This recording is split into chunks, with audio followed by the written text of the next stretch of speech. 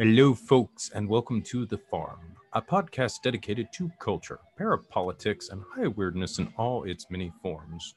This is your host, Recluse, aka Steven Snyder, the longtime curator of the Visa blog and author of A Special Relationship, Trump, Epstein, and the Secret History of the Anglo-American Establishment. If you like what you hear here today, be sure to check me out at visupview.blogspot.com. That's VISUPVIEW, all one word, .blogspot.com. And procure a copy of that book and my other works at the Farm's official store, which is at thefarmpodcast.store. That is the Farm Podcast, all one word, .store. And please consider signing up for the Farm's Patreon. You get 2 additional full-length shows per month. That's between 3 and 4 hours of bonus material with exclusive guests and content. Okay, guys, we've got a repeating guest for today's episode of The Farm. He is the founder of the Coalition Against Voter Disenfranchisement and Election Fraud. He is also the curator of its excellent website, cavdef.org, and is presently investigating the mysteries of JonBenet Ramsey's death, the Henry Lee Lucas case, and Ted Bundy, which happens to be today's topic. He's George of CavDev. George, thank you so much for dropping by again today, sir. Thanks for having me. It's just always great to be on the show. Absolutely. We love you around these parts, George. All right. We are going to get into Ted Bundy in a deep dive kind of way, as I mentioned at the beginning. Bundy is one of the many celebrity serial killers that David McGowan addressed in Program to Kill. Inevitably, there are a lot of strange things surrounding the Bundy case, but Bundy does not seem to have drawn the same kind of attention as some of the other notable serial killers that McGowan's work went into in depth. But George has been working to change that.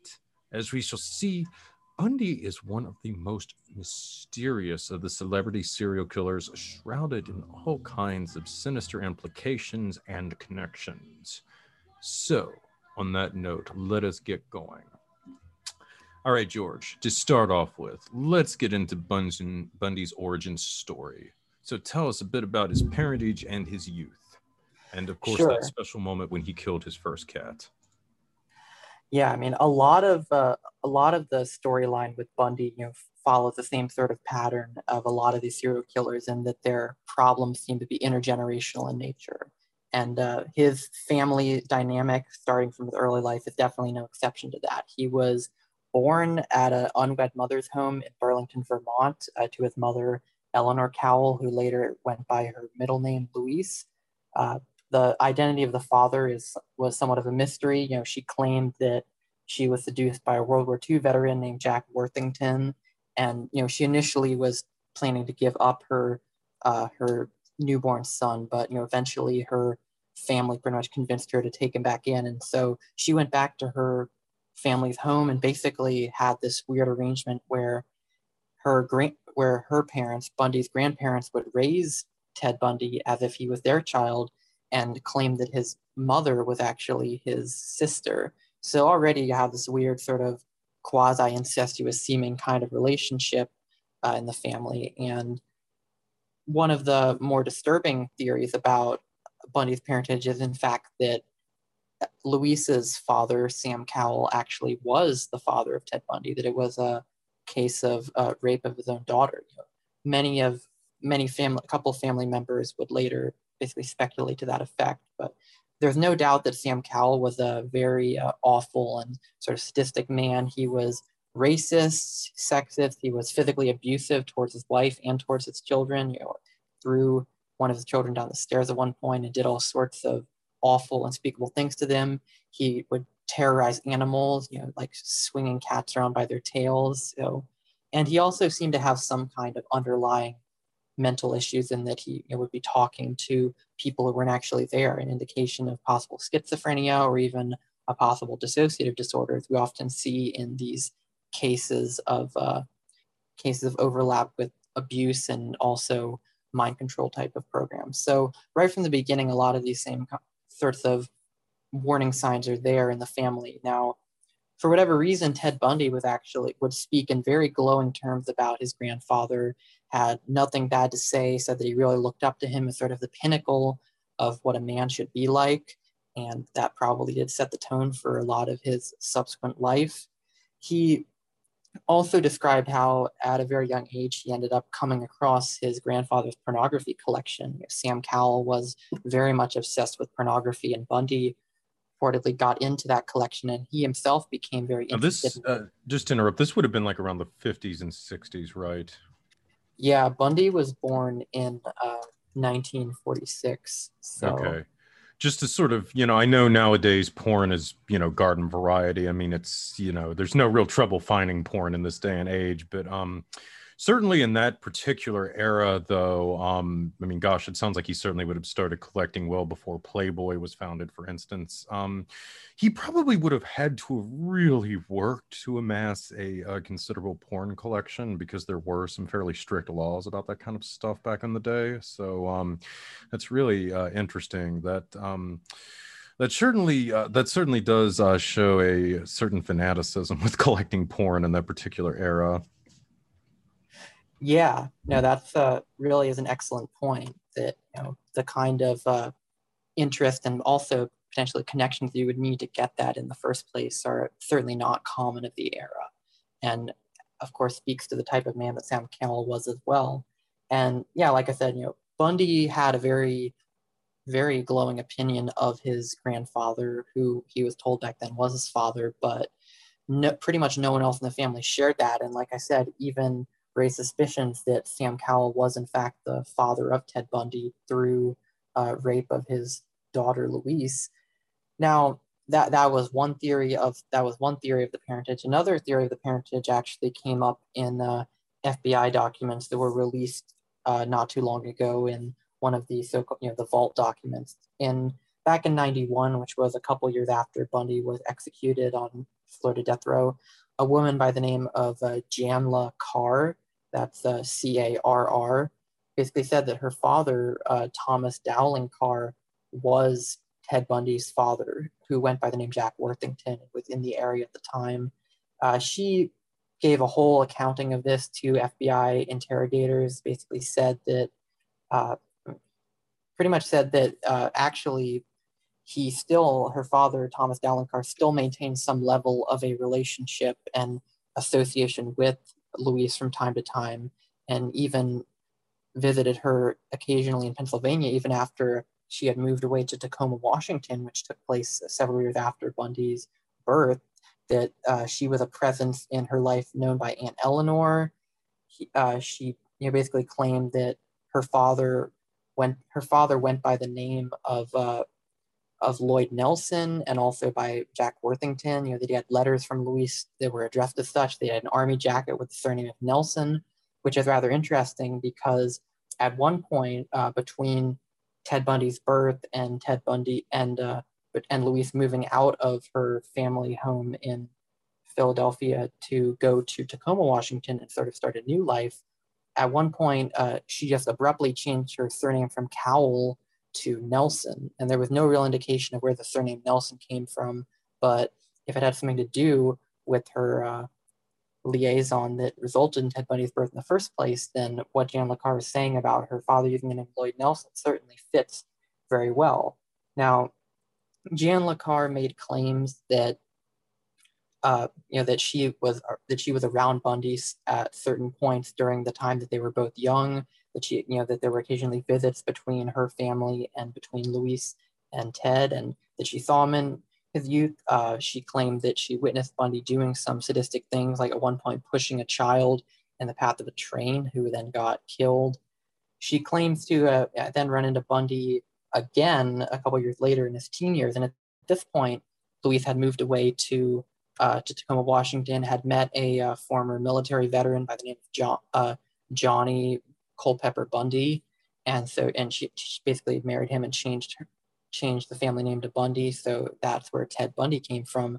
And at a certain point in Bundy's teen years, he reportedly stole a car in Tacoma and drove it all the way back out to, I believe, Pittsburgh, and ended up seeing, and so Janla claimed to have seen Bundy there again. And then she claimed to have seen Bundy once again in 1969 at Temple University. And Bundy had been back there in Pennsylvania attending Temple University, and she claimed to have seen him at a party where he confessed to even more murders that he had been involved in. So there were a lot of Janla's story is very interesting and does match up with some of what's known about Bundy, and even some of the more obscure facts, like the Nelson surname that Louise Cowell had briefly adopted in her life. Of course, at the same time, it's information that could have been gleaned publicly through sources that were published about Bundy, so it's unclear how much it is verifiable. I will note that she showed the FBI a picture of what her father looked like in 1946, and they did confirm that he bore a resemblance to Bundy. That was the opinion of the FBI interrogators who were interviewing her then. And ultimately, the way that she also claimed that both her father and Ted Bundy practiced hypnotism, which is also rather interesting in light of some of the suspicions brought up in Program to Kill and elsewhere, that there was some kind of mind control theme in the background of this whole of Bundy's own life and family dynamic. She claimed that her father and Ted Bundy both hypnotized her at various points to forget information about Bundy. Now, the way that the stories of these two people ended was rather bizarre. On January 31st, 1997, she ended up supposedly committing suicide by throwing herself in front of a train. She had before then been staying in mental institutions for years. She had a very strained relationship with her father, claimed he was abusive, but also had him paying for her apartment. So they had some kind of tie or love-hate relationship in a way. But yeah, ultimately she supposedly committed suicide, and then her father, Thomas Dowling Carr, ended up believing that this was the work of some government plot, and he was obsessed with this, believed that high-level political figures had caused the death of his daughter, and he was pretty much ranting and raving and trying to uncover that for a while. And then literally the next year, only one day before the anniversary of his daughter's death, he also supposedly committed suicide, him by gunshot. And so, it's a little bit of a weird side story to the whole thing. But no matter what form of Bundy's ultimate parentage was the truth, whether it was Sam Cowell, whether it was this bizarre Thomas Dowling Carr, there is no doubt that Bundy's early life was filled with this kind of sick and twisted family dynamics. And of course, although information about Bundy's early activities, what he was up to, is hard to verify definitively, there are, of course, many claims from family members about the sick things that he was up to, including at one point threatening his aunt, at a very young age, supposedly, posing knives around his aunt while she was sleeping, and then she woke up and saw him smiling. The claims of torturing local animals, like you claim, and also a number of things in his juvenile record that have, of course, been sealed, so we don't know what they are definitively, but what has been alleged about Bundy includes that he would commit voyeurism, being a peeping Tom, but also commit auto theft, like I said before. So right from the start, Bundy had a very much decidedly mixed upbringing. He didn't exactly have the best role models or the best start in life to begin with, and so he was pretty much going on a path of engaging in various types of depravity right from the start. So now you're saying that his mother was from the Pennsylvania area then originally, correct? Yeah, family was I believe Philadelphia based, and yeah, she was up in Burlington, Vermont when she had Bundy, but she ultimately ended up moving back in with her own family to raise him for a couple of years. Then after that, she went out to Tacoma, Washington to pretty much get away from it, and that's when the name Ted Bundy ultimately arose. The Pennsylvania connection is very interesting. And not to keep beating a dead horse, but obviously Chickasha, Pennsylvania was the headquarters of the original Sovereign Order of St. John. So there has always been a really strong presence with those types in the Pennsylvania area for many years. Interestingly, too, there was a woman from a town or a city, I think that was a little north of Philadelphia. Maybe it was Reading, Pennsylvania. I can't remember off the top of my head, but her name, she had a lot of aliases, but usually she went by Heidi Ranikin, I believe. And there's very compelling evidence that she was involved in a call girl ring that was operating out of the Watergate office building prior to the famous break-in during the early 1970s, and had potentially entrapped some prominent politicians, both Democrats, but even a few Republicans as well. Of course, there are some very compelling accounts out there that that was one of the underlining factors of the Watergate break-in, was to assess possibly who was compromised by Heidi. But her Black Book is really interesting. Her whole family upbringing is also very curious. I believe her father was a German immigrant. Certainly this, he would have come over around the World War II era. So that, raises the possibility as to whether or not he was fleeing from something. I do believe there was also a strange history of sexual abuse, and Heidi certainly became a rather celebrated prostitute, shall we say, renowned Yeah. for her skills. So, yeah, it's interesting when you sort of look at some of the characters that turn up in that particular region of the country and where they end up later in life. Yeah, and let's just say Pennsylvania will come up at least once more in this story, and also a lot of the figures from Watergate, incidentally, were themselves from the Seattle area to begin with. Figures like Oh, that's Ewell interesting. Croak, who ran the Plumbers. He was a University of Washington alum, and I believe John Ehrlichman, the White House counsel, he was also from Seattle. I think he was actually sort of mentor figure to Croak. So yeah, a lot of the Watergate people do actually originate there, which is rather interesting about the way that Yes. similar scenarios keep turning up in correspondence and parallels with each other. Absolutely. And I mean, just certainly Watergate is so criminally overlooked too. I mean, it's not as sexy as the Kennedy assassination or some of the other deep events from that era, but there's a lot of interesting figures in it, and it does kind of tie together some interesting pieces. But before I forget too, so you mentioned one of Bundy's possible parentage, possible fathers had the last name Carr with the double R. I'm sure a lot of fans out there, Murray Terry and so forth, are wondering if you found any connections to Sam Carr and his children who were implicated in the Son of Sam cult. No, I have not. Believe me, that was one of the first things that crossed my mind as well, but I couldn't find any sort of direct indication of that. I can note that certainly when you talk about Sam Carr and his children, the same kind of love-hate relationship appears to between him and his sons as well. He was also described as abusive, yet his sons would often, still stay with him. They would still, look after him in life, and really couldn't distance themselves from him, even though some pretty horrific abuse was described. And I should note about the Son of Sam case, no one has really raised the question of whether the brothers themselves were the subjects of intergenerational abuse, and that might be part of what steered them in the direction of a cult, of this sort of Son of Sam murder cult that they were all alleged to be involved in. And yeah, not to get too far afield, but yes, I did look into whether there was a family connection there. It's an interesting possibility. Couldn't find one though. And I do also want to give a shout out to Jan Kowalski on the Program to Kill .net forum to be the one who first brought Jan LeCar to my attention. They're the one who found this information. It's very, very interesting side aspect of the whole Bundy story. Whether or not it turns out to be true, it is very interesting allegations worthy of any further investigation, including whether there may be a link to the more infamous Carr family. Absolutely. And as you said, it is fascinating to see how the intergenerational abuse seems to turn up in so many of the figures in these tales.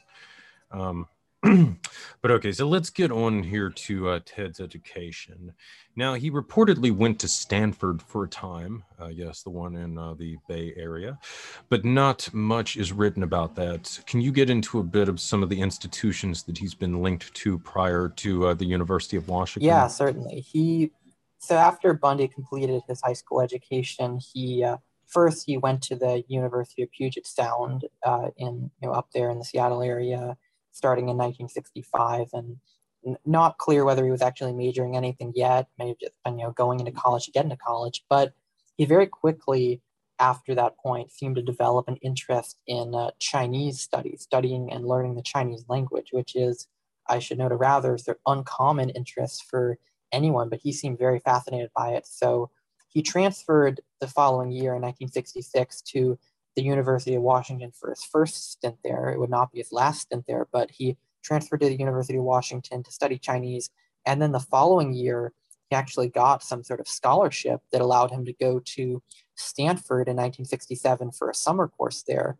So he was studying Chinese for some time. It's not exactly clear where the interest came from, and he reportedly lost the interest rather quickly. He is said to have never completed his class at Stanford, and then Chinese language studies don't really come up again in his path, his resume. Although I should note that there's little bit of evidence that's come up in law enforcement files that somewhat contradicts that.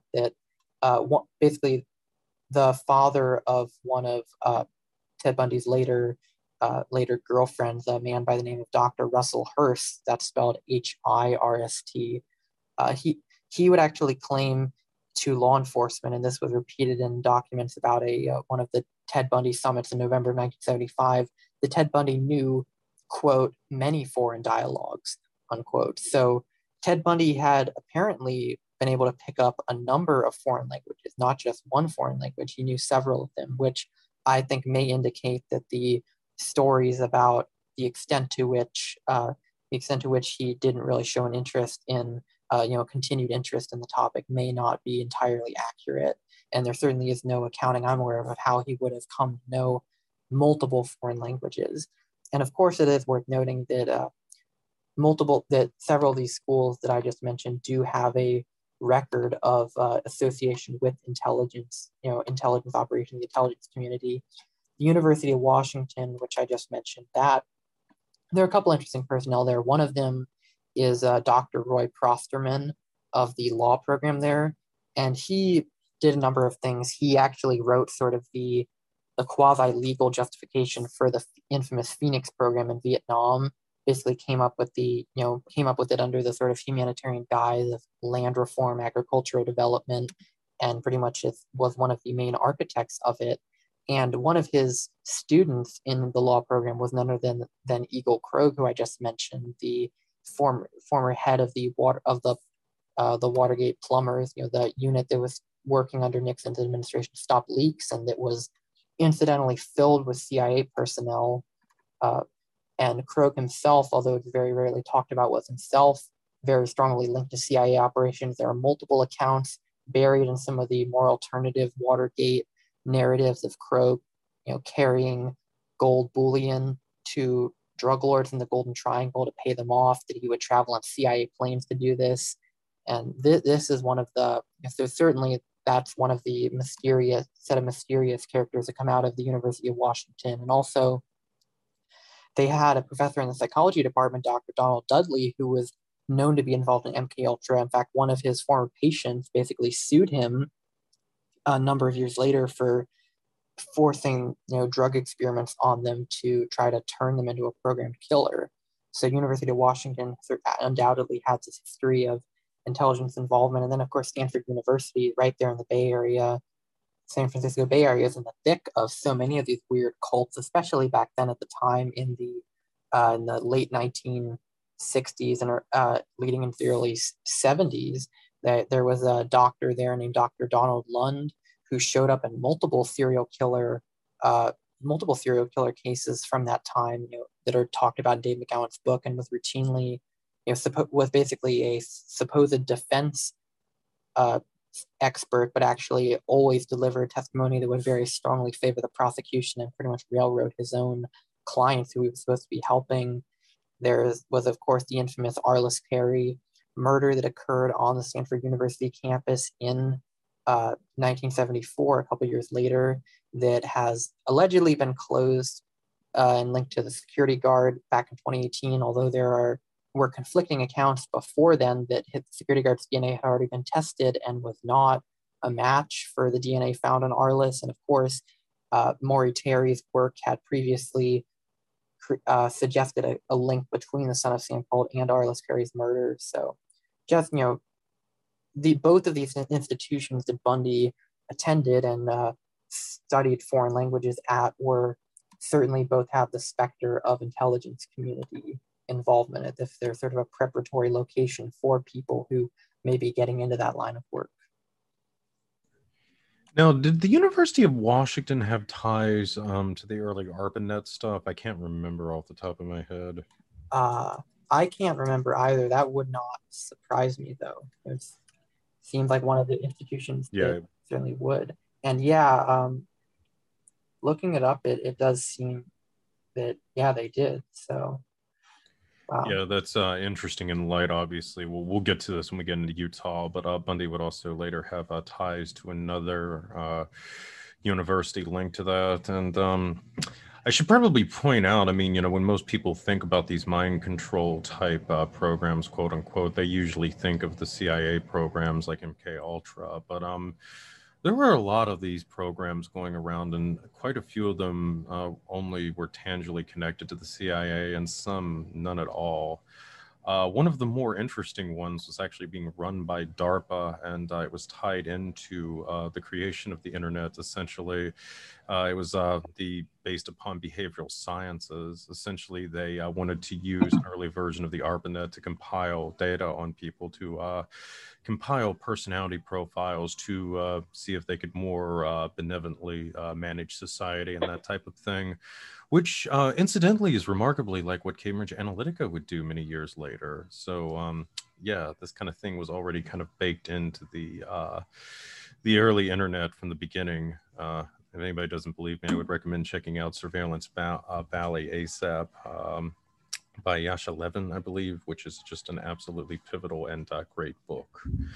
But yes, Yeah. on that note, though, we need to get back on topic. All right, so how about the Republican Party? Bundy apparently became involved with the Republican Party at a pretty young age. So could you take us through those connections?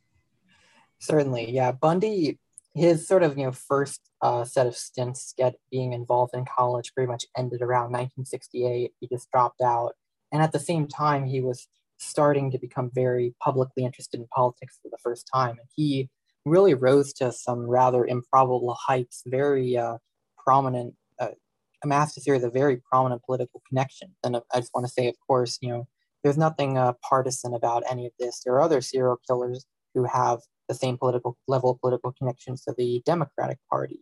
John Wayne Gacy being the archetypal example of that.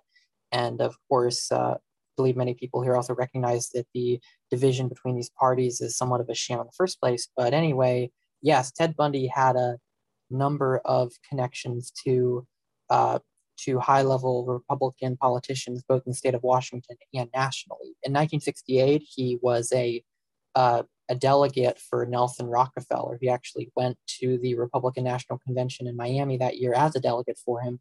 By some accounts, he also worked on Nelson Rockefeller's campaign in Washington state before then.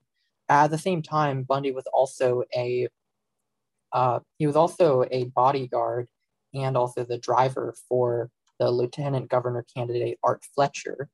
Was hailed as He was, among other things, hailed as the father of affirmative action, which set him apart from some of the other people in his party. But yeah, Bundy already just in 1968, a college dropout, no real apparent record that would have been a real, compelling cause to hire him in these capacities, ended up becoming linked to not one but two prominent Republican politicians at the time. And I should note as well that his status of being a bodyguard and a driver for Art Fletcher is somewhat of a parallel to another thing that was going on at the same time down in California.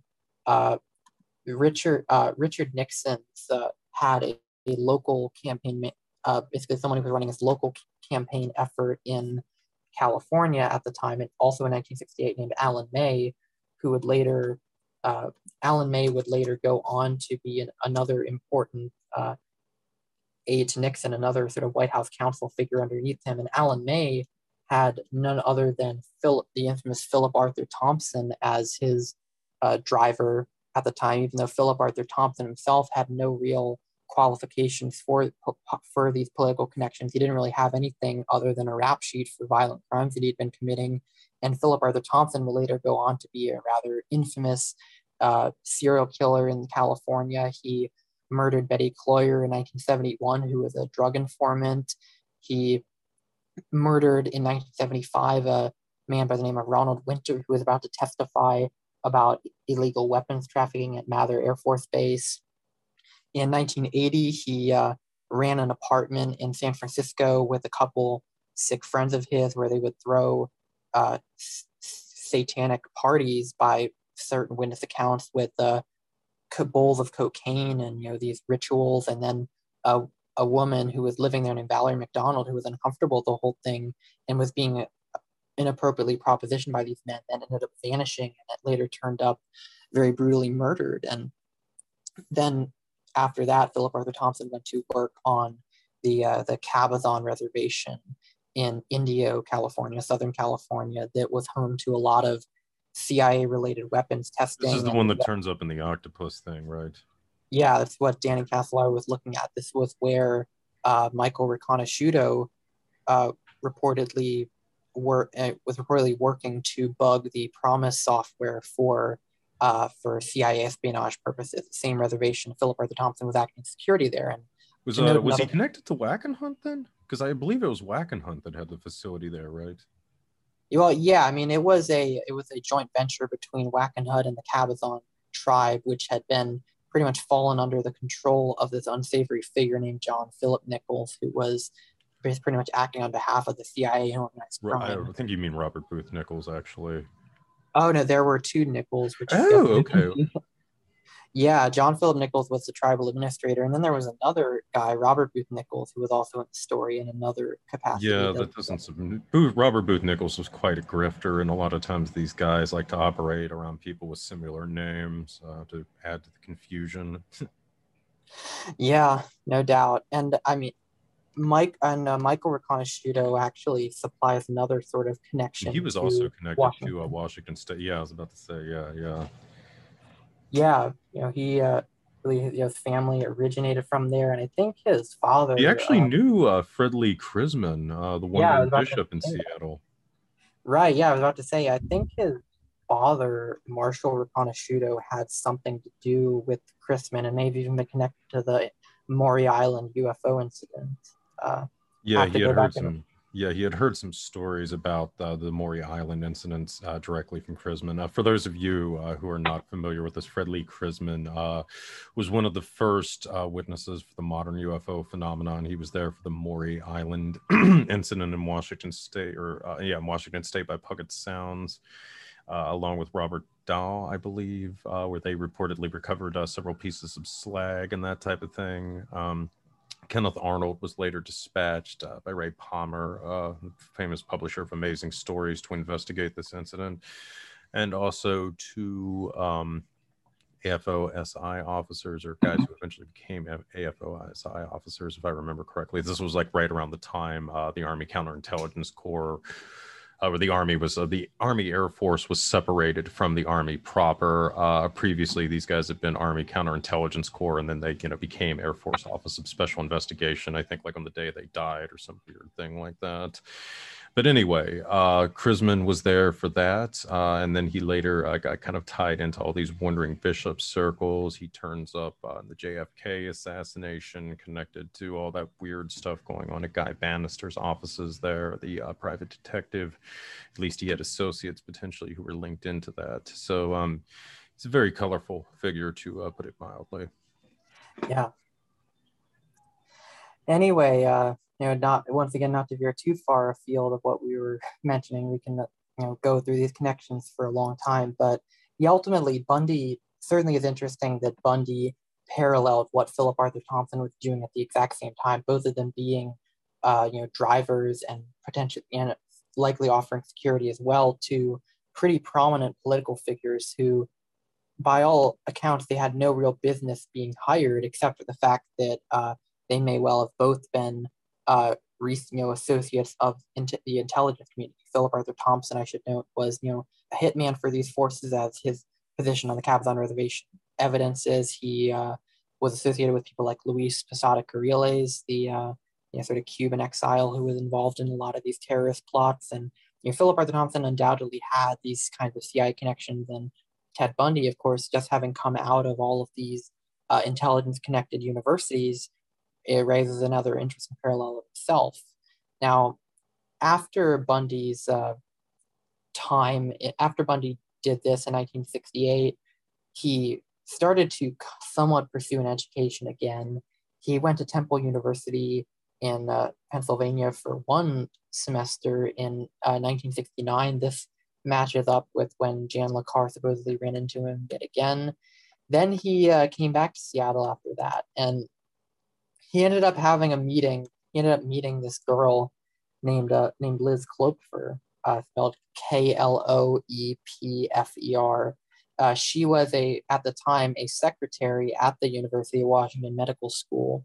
So, once again, we have a connection to UW, specifically to their medical field, which of course was steeped in some of these unsavory activities, including mind control, as I mentioned. And Liz herself happened to be the daughter of a doctor from Ogden, Utah. He was part of a very wealthy and prominent family there. He was a member of the LDS Church, as prominent people from that area often are. He's Dr. Russell Hurst, as I previously mentioned. He had a number of prominent connections. He was the city physician of Ogden, so basically the medical examiner, founded a local surgical society. He had a son, incidentally, who spent a year out in Vietnam from 1967 to 1968 as a battalion surgeon for wounded soldiers there. So following in his father's footsteps, and also, being another connection to the Vietnam War, which through connections like the Phoenix program often shows up a lot in the background of any of these serial killer cases. So anyway, around this point, Bundy decided to go back into college. Went to University of Washington again, this time enrolled as a psychology major. So began studying the field of psychology, and of course, members of the psychology department at UWash some of them were directly implicated in these sorts of mind control research programs. So while Bundy was pursuing his degree there, he was also up to a couple other things. He started working at the Seattle Crisis Center, this suicide hotline, basically, in, I believe it was 1971. And when he started working at this, it was part of the sort of like work study internship thing to help support himself through college, and of course had a bit of a parallel to what he was doing in majoring in psychology. When he was there, he ended up meeting a woman by the name of Anne Rule. And Anne Rule, many people will recognize the name because she later went on to be one of the major chroniclers of Ted Bundy. She became rather famous for that because she actually knew this person and was friends with Ted Bundy for years before he turned out to be the perpetrator of the murders that she was writing about. So, she came from a family full of law enforcement people out in Michigan. Her grandfather and her uncle were both sheriffs in Michigan. She had a cousin who was a prosecutor. So she was in law enforcement from the beginning, very interested in the field. She majored in creative writing, but also minored in criminology and psychology. And she even worked at the Seattle Police Department for a bit, but had to be let go because of her nearsightedness, supposedly. And then she went into the crime writing field. She wrote for a very sort of pulpy, sensationalized magazine called True Detective, writing these true crime stories, and also had some of her work published by more mainstream outlets as well. And then, she herself ended up at the Seattle Crisis Center, working right alongside someone who was, I think, a couple decades younger than her, Ted Bundy. And one of the interesting things that she even admits to in her book and sort of just casually drops is that even before their alleged first meeting in 1971, that she and Ted Bundy had often lived in the same states at the same time as each other, not just once, but multiple times. So they just happened to be in the same area multiple times after each other, and yet allegedly never crossed paths until then, which is a rather curious correspondence, and has led many people to have a suspicion that Anne Rule may have been one of Bundy's handlers in a certain capacity. Whatever extent that is true or not really is probably almost impossible to prove, but it's certainly an interesting and worthwhile thing to bring up about Bundy's history nonetheless. Now, anyway, while he was in the middle of of his psychology, where he was in contact with various doctors, people in that field to do certain research projects for them. One of the things that he came at least in close association with was this institution called Camelot House, which was this sort of experimental school for quote unquote retarded kids. This was a project that a couple of people in the UWash psychology department were working on. It was founded by a Dr. Sandy Martin and then taken on by a Dr. Scott Frazier. There was one account, incidentally, there was one account in Seattle police documents that Bundy actually worked on a project for the Camelot House founder, Dr. Sandy Martin, alongside a girl named Linda Healy, who would later become one of Bundy's first victims in Pacific Northwest. Now, whether that's true or not, it also confirmed that Bundy did work for Dr. Scott Frazier. Basically did a research thesis for him. And while he was doing this thesis, he was advised by another person in the psychology department, Dr. Patricia Luneborg, spelled Lunneborg. And later, Patricia Luneborg, when she was asked about Bundy, would basically say, there's no way Bundy could be involved in these murders. She was pretty adamantly sticking up for him, saying he was falsely accused. And, according to one witness, Patricia Luneborg had a great interest in Ted Bundy's career, whatever that means. But she appeared to be Bundy certainly got very close to at least some of his psychology professors at the University of Washington. Patricia Luneborg was a member of the American Psychological Association, an organization which I should note has been alleged to have been pretty much co-opted long ago by the CIA as part of their goal to both dominate the sort of mind control research, but also to change the narrative about memories and about child abuse, to introduce concepts like false memory syndrome and generally discrediting witnesses to these horrible things that happen to them. So she was part of this organization, the APA. She was also very interested in women policing, and she was part of the International Association of Women Police, so had a law enforcement association as well. Now, anyway, Bundy was pretty much finishing up his degree by 1972, and over the summer of 1972, he actually worked, ironically enough, as a mental health counselor at Harborview Hospital, which was run by the University of Washington. And during this time, he was alleged to have been involved in stealing a number of patient files, that were patients of a Dr. Jim McDermott. So Bundy was allegedly involved in a major breach of, patient privacy while he was supposed to be a counselor to these people. So, once again, he's very close to a lot of sensitive stuff. And but what makes it particularly interesting is that Jim McDermott was actually at the time running in the Washington gubernatorial primary. He was running the Democratic primary against Albert Rossellini, and then at the same time, Daniel J. Evans was running as a Republican candidate. And Bundy in 1972 would get his next sort of major break in the political world, that he was part of the re-election campaign for Dan Evans. And as part of doing so, he was working as a spy on the opposition, pretty much officially acknowledged even that he was literally a spy. He would go to Albert Rossellini's campaign functions and pretty much be recording them. I think at one point even was documenting some kind of extramarital liaison that Rossellini was part of. Basically was doing his part in a very clandestine intelligence type way to help ensure Dan Evans' victory. And of course, the fact that Bundy happened to get involved at the Harborview Hospital and then steal the psychological patient details of people who were counseled by Albert Rossellini's primary opponent raised another question about the level of which Bundy was potentially acting as a rather unethical, deep cover type of spy on these political campaigns.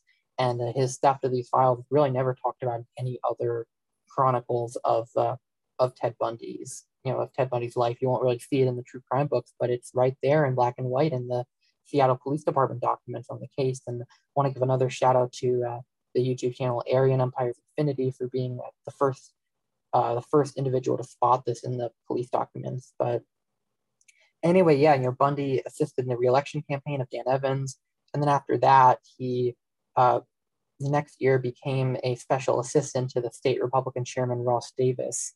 It was at the level where he would go to dinners with Ross Davis. He would even get to babysit Davis's children. So he was very much in at that point. Bundy was well on the fast track to political connections, and one has to think that his life could have even gone to the level of he might have ascended into politics himself if his life had taken a slightly different tack. And in any event, at around that time, Bundy began to get an interest in following up his education with a law degree, and he ended up applying to the University of Puget Sound, and a major factor in getting into law school really was the fact that he had these politically prominent figures in the area sticking up for him. So he got into Puget Sound and started to pursue a law degree there. But of course, he would basically barely attend any of his classes. His mind was clearly preoccupied elsewhere. And one of the final sort of interesting things about this time is that when Bundy began his schooling out there in 1973 at the University of Puget Sound, he roomed with an individual named John Edward Muller, who was had a private security guard license and also happened to be working security on behalf of the State Department.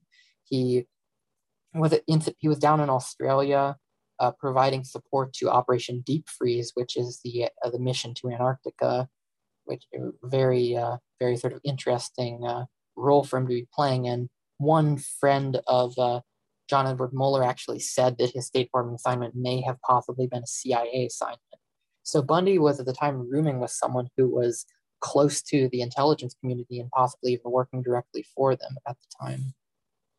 That's right when he's beginning his law school career, and right at the time before his first murders attributed to him are officially about to start. Yeah, that is absolutely fascinating. Well, do you want to take us through that then, when Bundy began his killing spree and his other adventures in the Northwest during that time? Sure, yeah. There are a lot of rumors about people who Bundy may have murdered prior to the first ones that are officially recognized, including some of the ones that Jan Le Carre claimed Bundy related to him. But in terms of what is absolutely confirmed, the very first murders that can really be linked to Bundy all occur in 1974, starting at the beginning, with the aforementioned Linda Healy, who was a student at the University of Washington, a fellow psychology student alongside Bundy, who worked at the Camelot House place that I mentioned. And she was murdered she had shared a house with multiple people, and whoever broke into her house supposedly was able to get there quietly, go through, not make any noise, not get noticed by anyone else in the house, and then was able to murder her,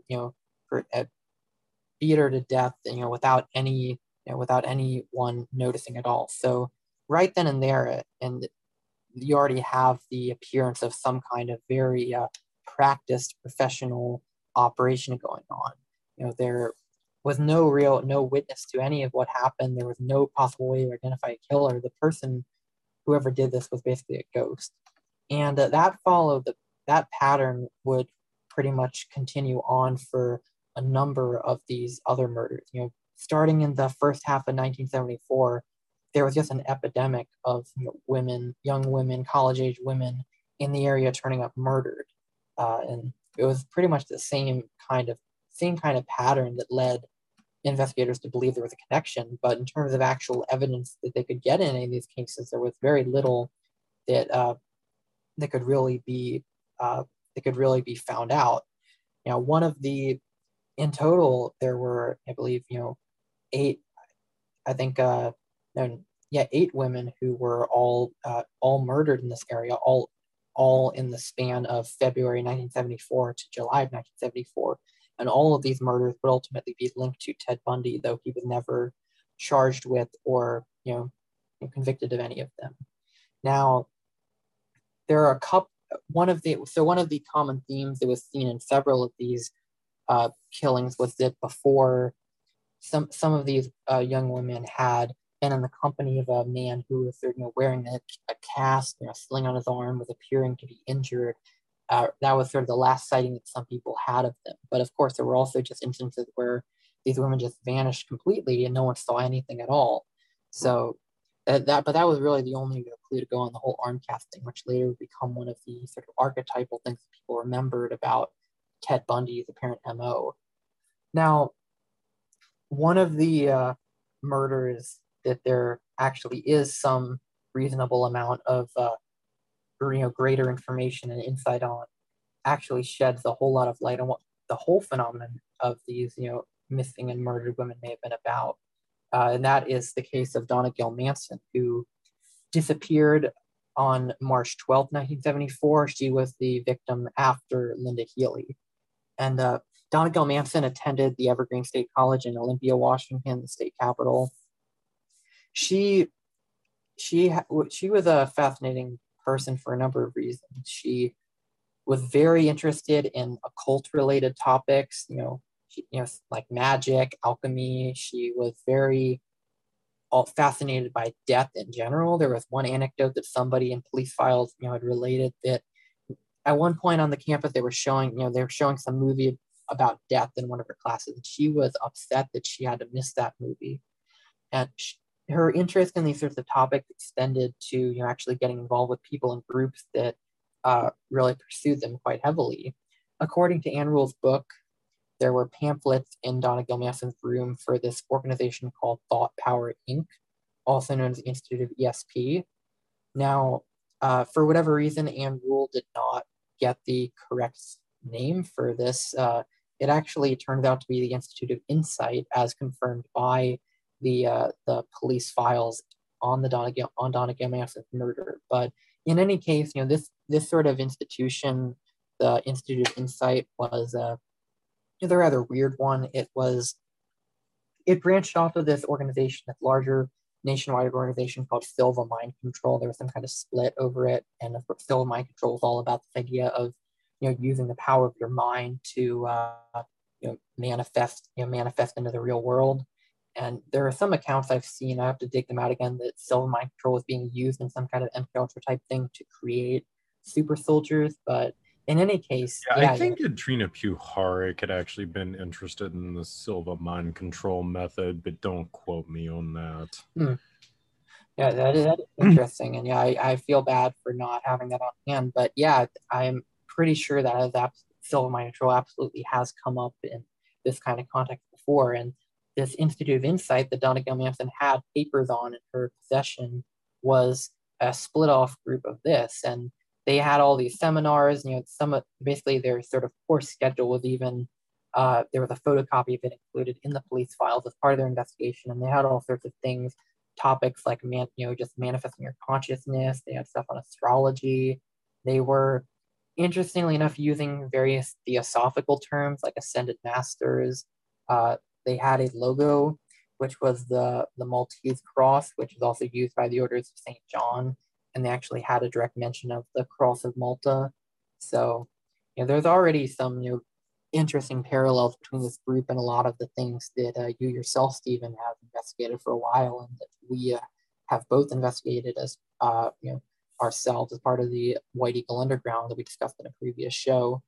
And it's also curious is that one of the instructors at the the Institute of Insight, 12 days after Donna's disappearance, he was down in Brownsville, Texas, teaching a class for his organization. And Brownsville, Texas is right across the border from Matamoros, which is a location where, basically it was the location of a satanic cult involved in narcotics trafficking run by Adolfo Constanzo that itself appeared to be very strongly linked to the Chicago mob and the U.S. intelligence community, and was, of course, basically a sort of hitman type group for the Mexican drug cartels. So that's a rather interesting place for the Institute of Insight to be operating.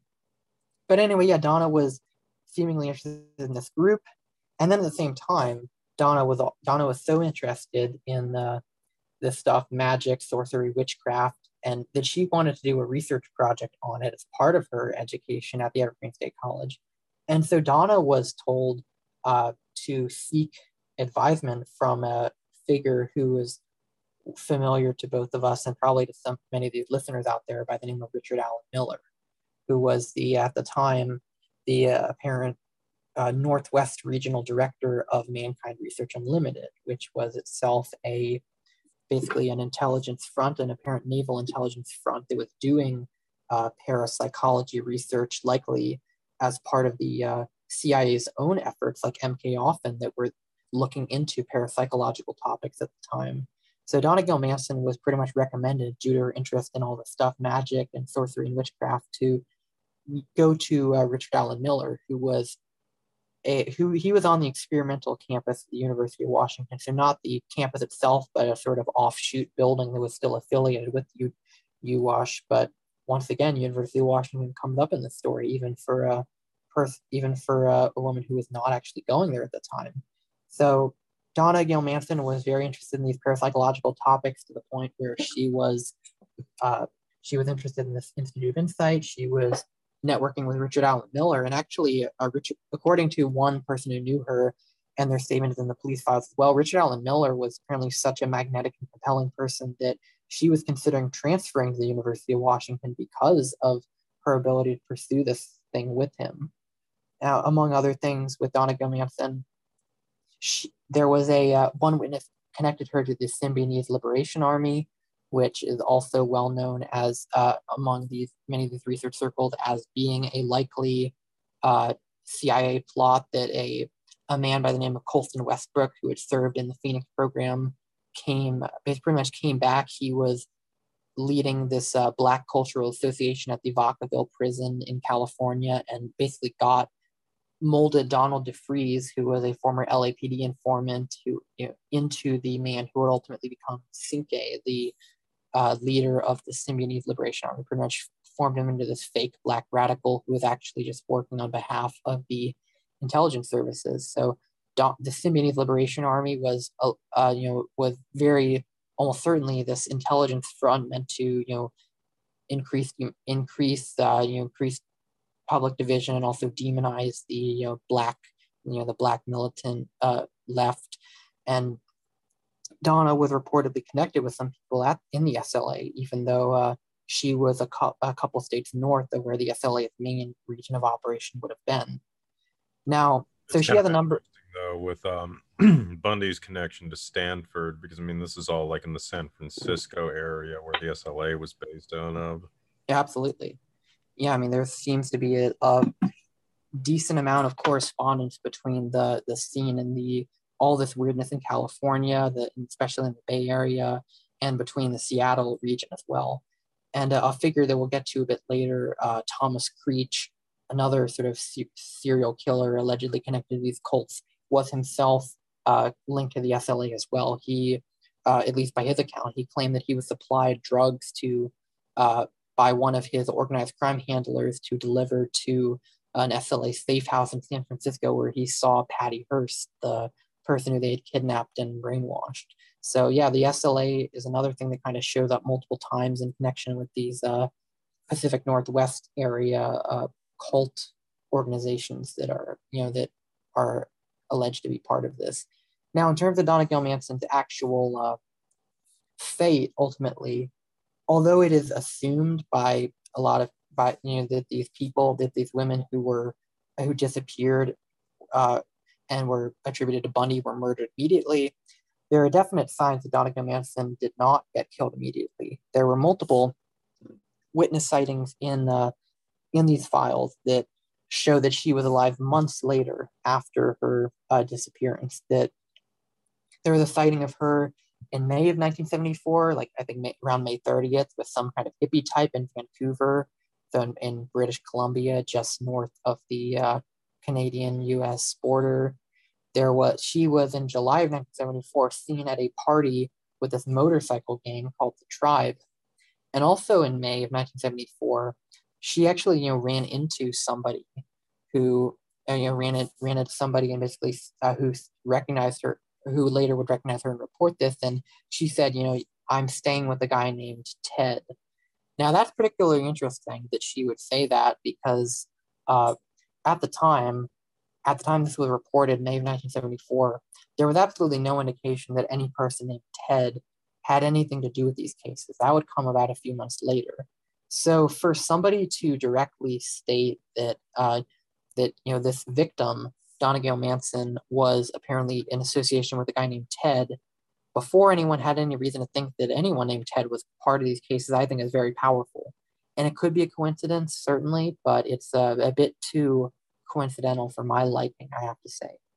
What's also interesting at the same time is that Donegal Manson maintained a number of notebooks, personal notebooks of herself, and one of them mentions a person named, Gimli, Gimli, who had a broken hand cast. So basically, she describes somebody who was apparently using the same kind of presenting the same kind of appearance that Ted Bundy was for his reported ruse that he would use to lure in victims, which is also fascinating. And then perhaps the final witness account that really shows something strange about the whole thing is that there was one person who was an acquaintance of a man named Steve Brown, and this person who related his witness account basically said, "Yeah, Steve Brown talked about a friend from Tacoma named Ted Bundy," and basically this witness account goes on to state that there was a party at Steve Brown's dorm, that Ted Bundy was there,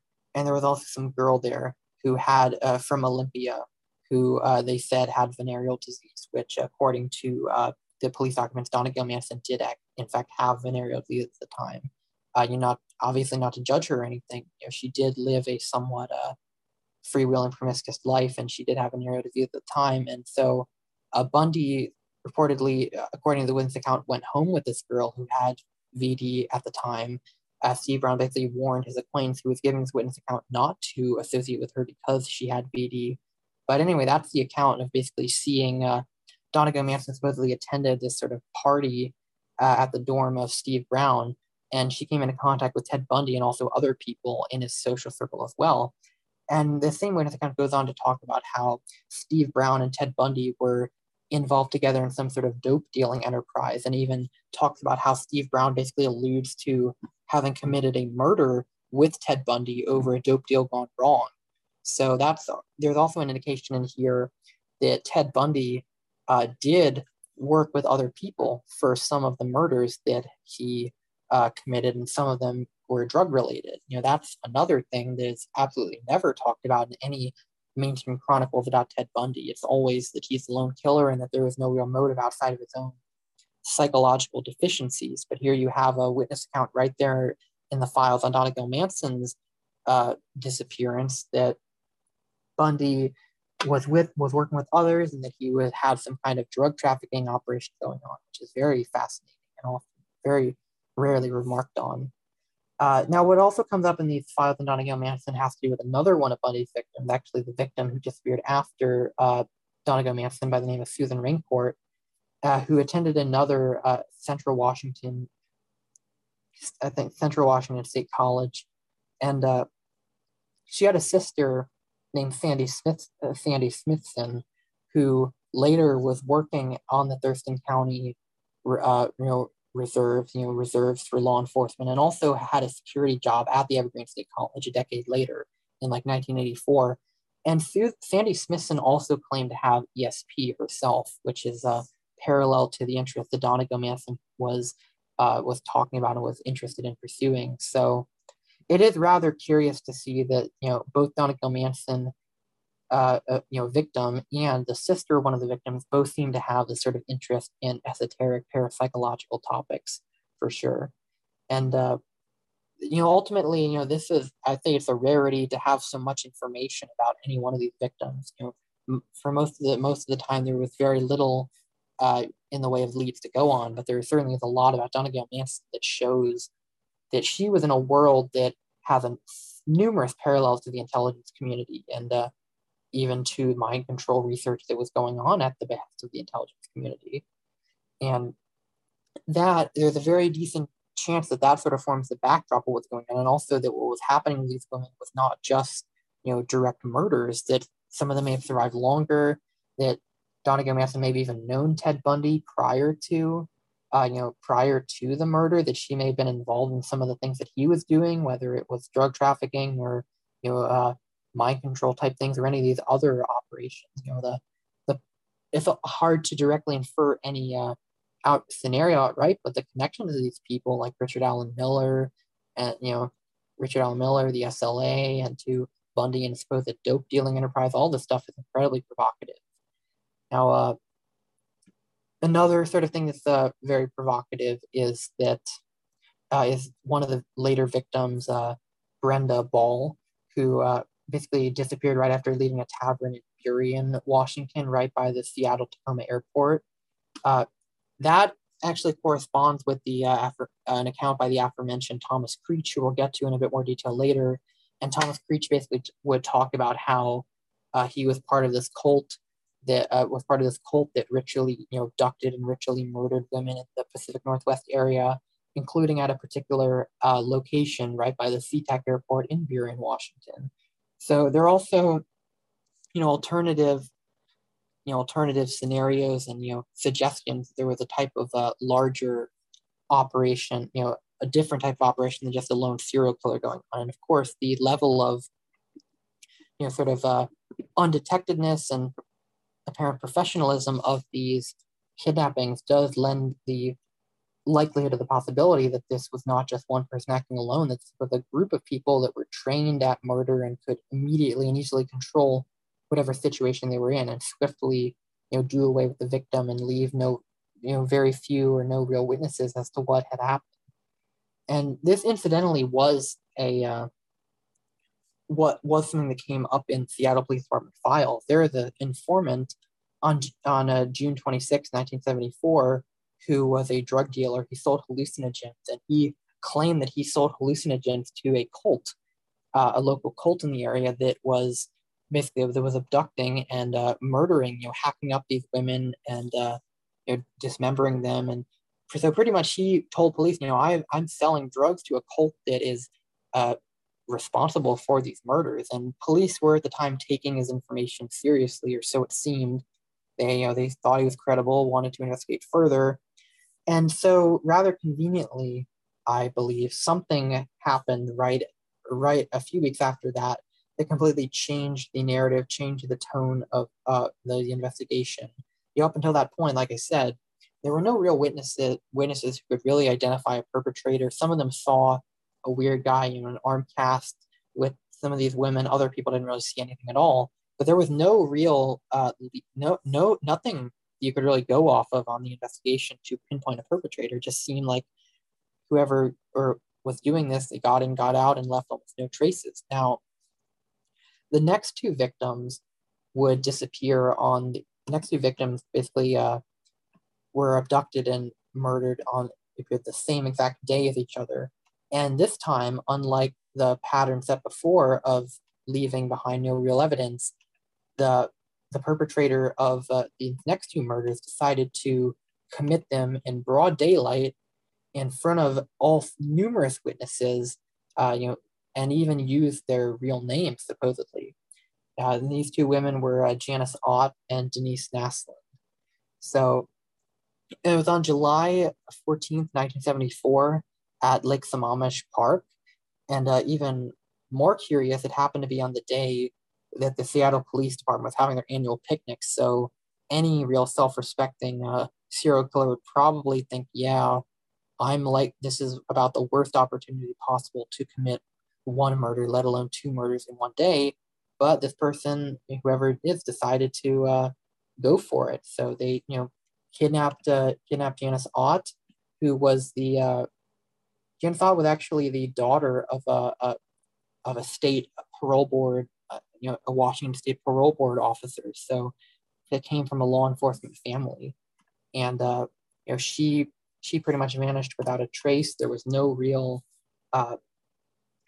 witness statements. She just vanished and would later turn up. Her remains would later turn up, dismembered. And Then a couple hours later, another woman, Denise Naslund, ended up being abducted too. And at this point, there are more witnesses to what happened. Several witnesses did see her. What's interesting is that there were some witnesses who actually saw a girl who looked like her pretty much being taken by a biker gang, and there were biker gangs in the area at the same time as these law enforcement officers who were having their picnic. They seemed rather buddy-buddy with each other. But ultimately, there were some witnesses who, although they didn't see the abduction itself, did see one of the women, Janice Ott, being in the company of this strange individual, this man with blonde hair and going by the name of Ted. And there were, I think, 8 witnesses total who saw this person who went by the name Ted. And so Ted became the prime suspect of what had happened, whoever Ted was. That's all they had to go on at the time, a name and a description. And strangely enough, the description, the sketch that was generated based on the description, almost very few of the witnesses would actually say that it was Ted Bundy. The witnesses who they considered most credible actually did not believe that it was Ted Bundy. But nevertheless, this person going by the name of Ted, openly in broad daylight, decided to apparently grab and murder 2 women, and also give his actual name to people who were around them. And given the convenient timing with respect to the cult being under investigation a couple weeks before, it almost seems to me, and again, it's hard to prove directly, but it seems very plausible that with the cult potentially about to be under scrutiny, that there was a sudden and sort of desperate shift to basically make it look like, this was just a lone killer by having this person act a lot more brazenly in a way that was designed to have them get seen by witnesses, and basically create this idea that this one lone nut marauder, Ted, was the person responsible. And at that point, the disappearances and murders in the Pacific Northwest that were attributed to Bundy stopped. There were other murders after that, but the ones attributed to Bundy stopped. And the cult investigation mostly seemed to have unfortunately stopped as well at that point. Bundy had his name get turned in by a number of people who, family members and friends, even Ann Rule ended up turning in Bundy's name at one point as a potential suspect. So, yeah, the investigation pretty much at that point believed very clearly that they were on the trail of one single serial killer named Ted, and that was who they had to direct their efforts to. Yeah, and I mean, it seems especially inexplicable considering how cautious he had been at the beginning of the killing spree. The fact that, as you were alluding to, this is around the time that he was rising in the Republican Party. I mean, he had a lot of things going for him. Yeah, it just seems kind of like a baffling shift in behavior. But let's get into Ted's time in Utah and the surrounding area. But first off, let's talk about his curious and little remarked upon relationship with Mormonism. Oh, yeah. Well, before that, I just wanted to go into the cult a little bit more. Okay, go for it, bro. Yeah, sure.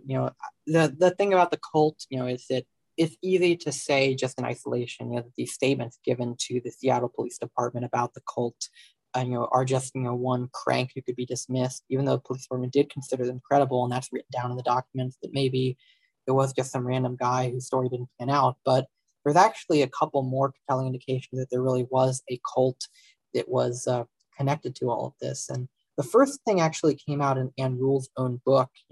If you read these mainstream accounts, you get glimpses of the truth sort of leaking through. They'll never assemble the picture fully for you, but they'll give you little tidbits that they couldn't totally suppress. And Ann Rule actually talks about how she was contacted by this informant who's telling her that they had recognized a pattern between the phase of the moon, and these murders of young women that were going on. And basically said that there was this pretty much would imply that there was some kind of ritualistic significance to the dates that the murder were happening, and therefore indicate that the people, that the person or people behind the murders was operating according to some sort of ritualistic idea. And this would have been easy to dismiss, and Ann Rule did in fact dismiss it. She was inclined to dismiss it, but what makes it really fascinating, hard to dismiss, is that this person actually predicted the date when the very next murders would happen. This was after all of the murders except for the murders of Janice Ott and Denise Naslund. And this person basically said, okay, I'm going to give you a note. Don't open it until between July 13th and 15th. And sure enough, in that exact period that they predicted, these murders happened. So this sort of this allegation, this pattern that was identified by this person wasn't just fit to the past, because anyone can come up with a pattern to explain the past. It actually successfully predicted the future, the next set of murders that happened. So right away, there appears to be some kind of ritualistic undertone very strongly, but Amiel never really addresses this any further in her book. And there is, of course, the account that I mentioned of this informant selling hallucinogens to the cult. It was actually about a year later another sort of informant statement to the same effect, and it's unclear, based on reading the documents, whether it was the same person or talking to a different officer, or whether it was a different individual filling a similar role. But it did come up again at least once in the police files. And then there's also something that the Seattle Police Department was keeping, this sort of dossier known as File 1004, which was their accumulation of occult-related activity in the area.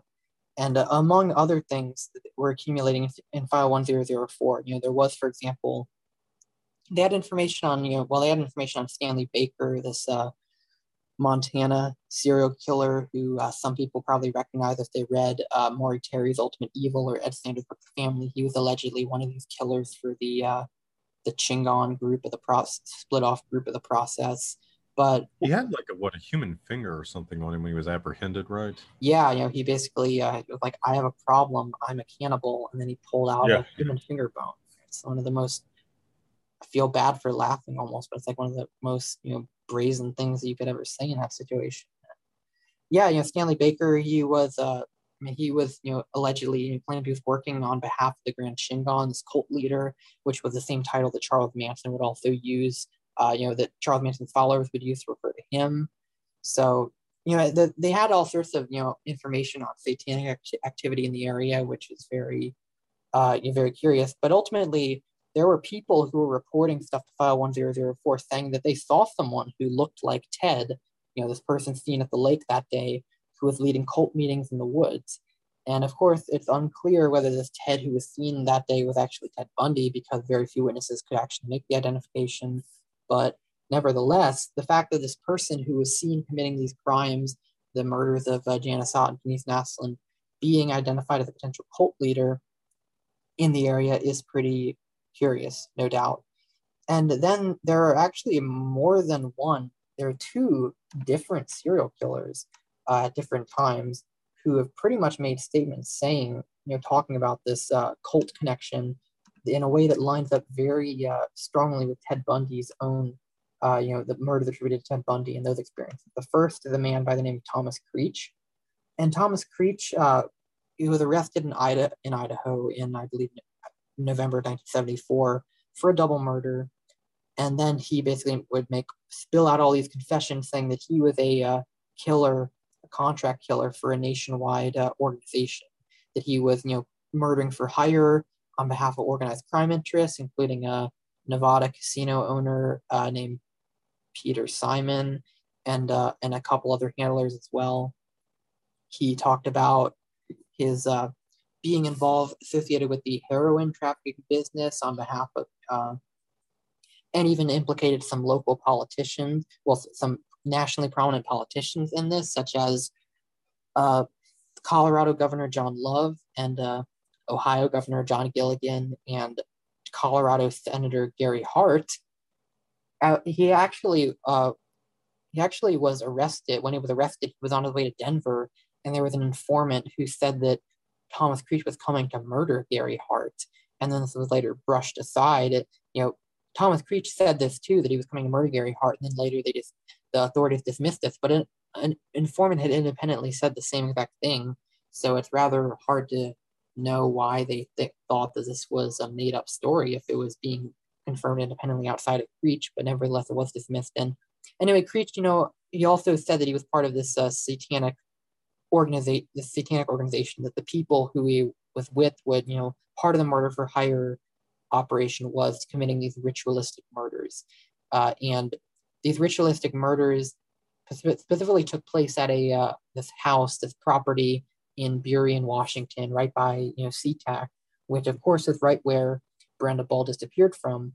And so the correspondence there between one of Bundy's attributed victims and the activities that Thomas Creech was up to, and the fact that Thomas Creech openly talked about how they were abducting young women from the Pacific Northwest to use in these rituals, and that of course matches up too with the statements in the Seattle police files. All of that lends a certain amount of credibility to Creech's claims. And in fact, he shows up in one of these news articles about File 1004, and it acknowledges that he described real individuals, people who actually existed. The place he described in King County, Washington, likely the house in Burien that he was talking about, actually did exist, and human blood was even found in one of these rooms. Now, the head of the homicide department in Seattle, Irv Swindler, basically said, well, yeah, but this room wouldn't be big enough for a satanic ritual to happen, which I am not totally sure what that actually means. And it doesn't discredit that this house was used for it, because they could have, of course, dumped the victims' bodies in a different room from where the initial murder happened. So, it's a rather strange statement to dismiss it. And Irv Swindler was himself a longtime friend of Ann Rule, and was the head of the homicide department, and was I believe he was actually appointed to head the homicide department on the very day that Jordan Hawkins, one of these Pacific Northwest victims attributed to Bundy, disappeared. So there's some interesting timing there too. But yeah, Thomas Creech's statements very strongly line up with the cult allegations to the Seattle Police Department, and also to what happened to Brenda Ball in terms of the being in the same area. And Creech also said that another aspect of the cult / murder for hire organization that he was part of was biker gangs. And of course, that calls to mind both the biker gangs that Donegal Manson was said to be connected to, and the biker gang that may have been involved in abducting Denise Naslund on July 14th. And then finally, of course, also, for those of us who have followed this kind of material too, there have been a lot of implications with biker gangs and a lot of the theories put forth by Maury Terry and some of these other individuals. Concerning Manson and the Son of Sam killings, certainly Manson did cultivate ties with biker gangs. There were indications that it was a similar thing with the Son of Sam cult in New York. So yeah, you definitely see this reoccurring thread of biker gangs and a lot of this type of stuff as well. Right. Yeah, and some of the biker gangs that Creech mentioned, I believe, like the Gypsy Jokers, I think he mentioned them, and they were also mentioned in connection with Charles Manson. So, and Creech himself, some of the satanic activities he talked about, law enforcement officers were interested in them because they appeared to be connected to the Manson case. One of the best article in Thomas Creech's whole ordeal is an article for We Magazine. It's about OUI, from 1977 by Michael Reynolds. It's on my website, CavDef, on the Thomas Creech page. And it talks about how, Creech talked about this activity in Southern California and even though the police couldn't find much definitive evidence on it at the time, they were keeping their file open because it was believed to have links to the Manson case. And then, of course, like I said before, Creech also claimed to have delivered this drug to the SLA at the behest of his handler, Peter Simon. So yeah, Creech shows up Creech has parallels with a lot of the stuff you see so far in the Ted Bundy case, and to a lot of the things that I've talked about regarding the victims. And then finally, a convicted murderer named Stanley Bernson. He was convicted of one murder in the Pacific Northwest. He was charged with another, both of young women. However, he was suspected of, like 30 murders. He was a suspected serial killer on the same caliber as what Ted Bundy is often represented as. And according to his attorney, even said at one point that Stanley Bernson would make Ted Bundy look like a choir boy, and also that Stanley Bernson and Ted Bundy traveled together at one point, and actually, they were associated together and maybe even killed victims together. And Stanley Bernson openly talked about that, which is rather interesting. Yet again, like with the Steve Brown story in the Donegal Manson documents, you have a very uncommon mention of Ted Bundy having an accomplice, which you very rarely ever hear about. And Stanley Bernstein also appears to have been a devil worshiper. He was involved in this plot while he was in prison, an escape plot. Was communicating with a number of other people. Basically, he was talking about this quote unquote brotherhood bound by a covenant of people who would be helping him escape.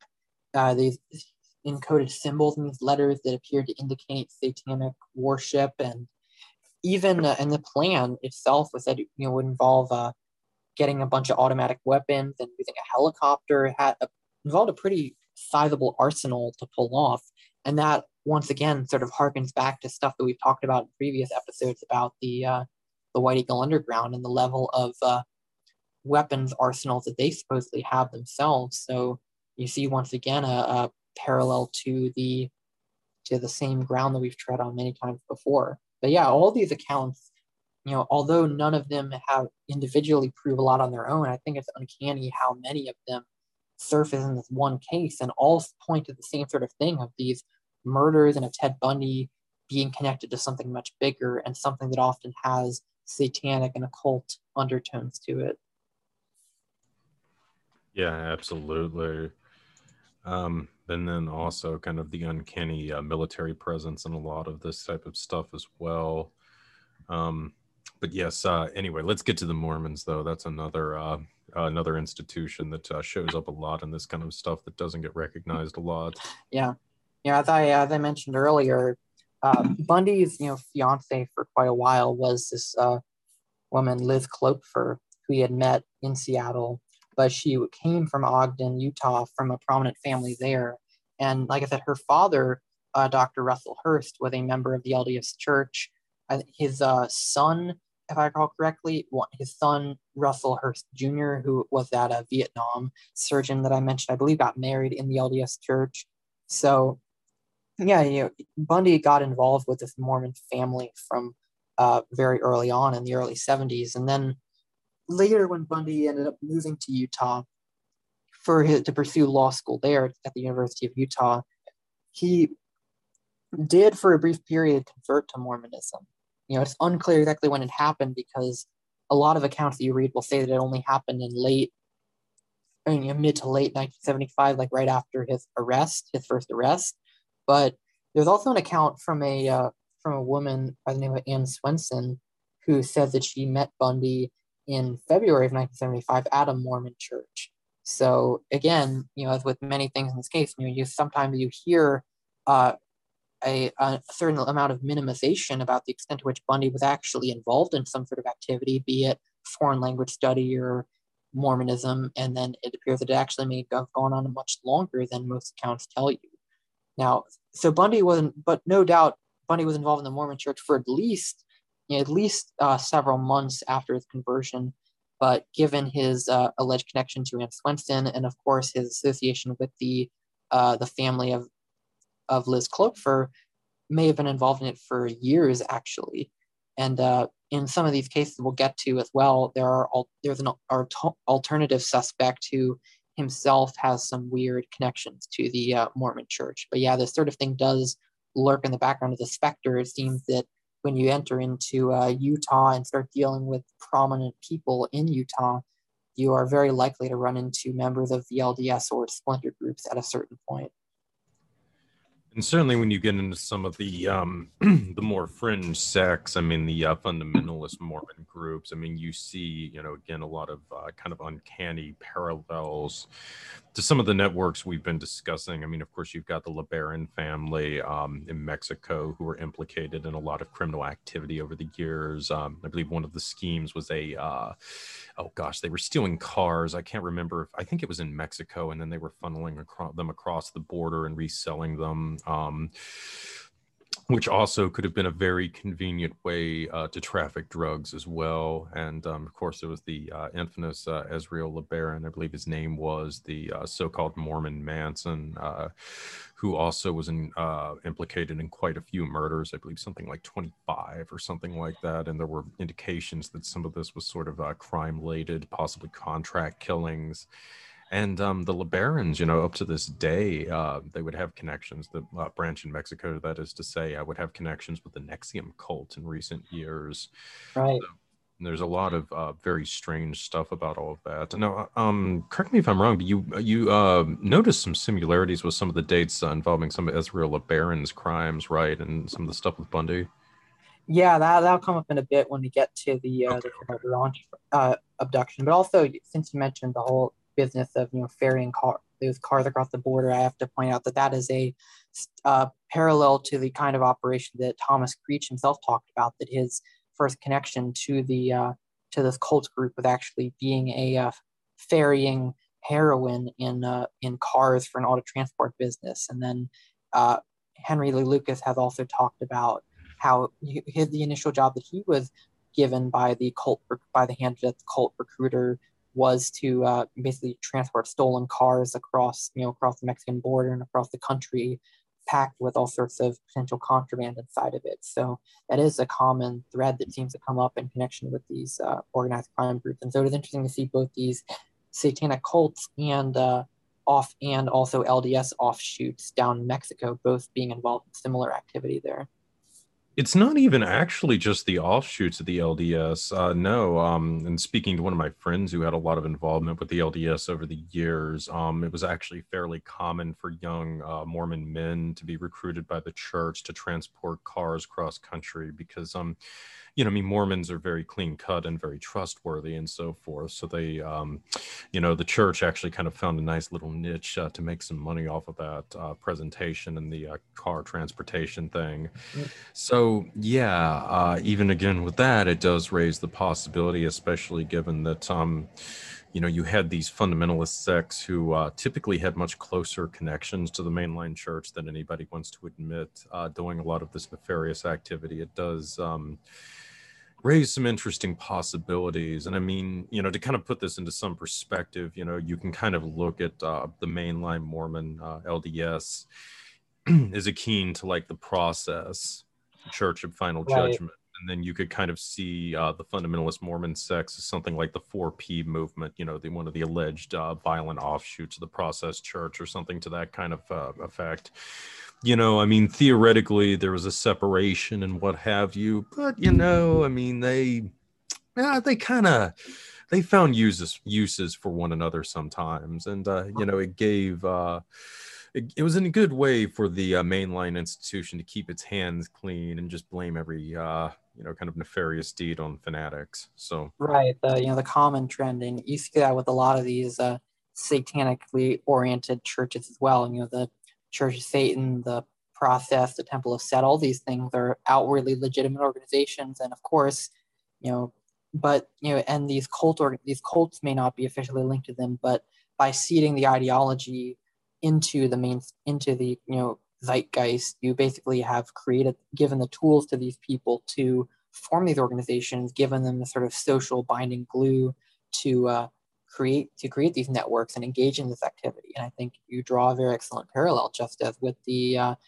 mainstream organizations, satanic organizations, and the cults. You see the LDS and these splinter groups that are not quite as distant from them as they would like to present themselves. oh, absolutely. And I'll also kind of point out too, right quick, the Best Friends Animal Society, the successor to the Process Church of Final Judgment, ended up relocating to Utah, Yep. which is where it still is to this day. And it was only about 30 or 40 miles from Colorado City, so about maybe an hour drive, which was right across the state in Arizona. And that was the town that's, until I think just recently, was totally under the control of one particular fundamentalist Mormon sect that was overseen by the infamous Warren Jeffs. Reportedly had a series of ranches across the Southwest where he and some of his other top lieutenants would indulge with underage women and so forth, their child brides and that type of thing. So yeah, and this was all pretty open. I mean, pretty much the entire town was owned by this, offshoot, this fundamentalist Mormon sect. I mean, the police, everything was controlled by it. It was almost run, like an Orwellian authoritarian fashion. So, Yeah, I mean, this, they really weren't even attempting to hide this kind of stuff, just to sort of give, listeners some indication of how open some of this stuff has been. But yeah, I mean, it is, kind of interesting how you do have these offshoots that are engaged in these kinds of activities that can be easily blamed and keep the mainline institutions clean. Right. All right, so let's get into how good old Ted ended up in Utah. Yeah, like I said, he transferred to the University of Utah for continuing his law school career. Although, of course, his actual amount of focus on law school it was very minimal then, and never really was a serious thing. Anyway, so he relocates there in right after the July murders and goes there in August, and then not too long after that, another series of murders pick up. And once again, these are also attributed to Bundy, although with none of the murders that occur in Utah, or he's never charged with any murders that occur in Utah either, but they are all laid at his feet. Ultimately, he confesses allegedly to many of them on death row, and ultimately the cases are for the most part closed in that manner. And what you see even more strongly in Utah than you saw in the Pacific Northwest was an indication that there were quite possibly deeper motives behind some of these murders. Just as David Berkowitz alluded to with the Son of Sam cult, and just as Henry Lucas alluded to with the Hand of Death, you see an indication that there may be some sort of random senseless murders that were committed just because these people are sick and enjoy violence and the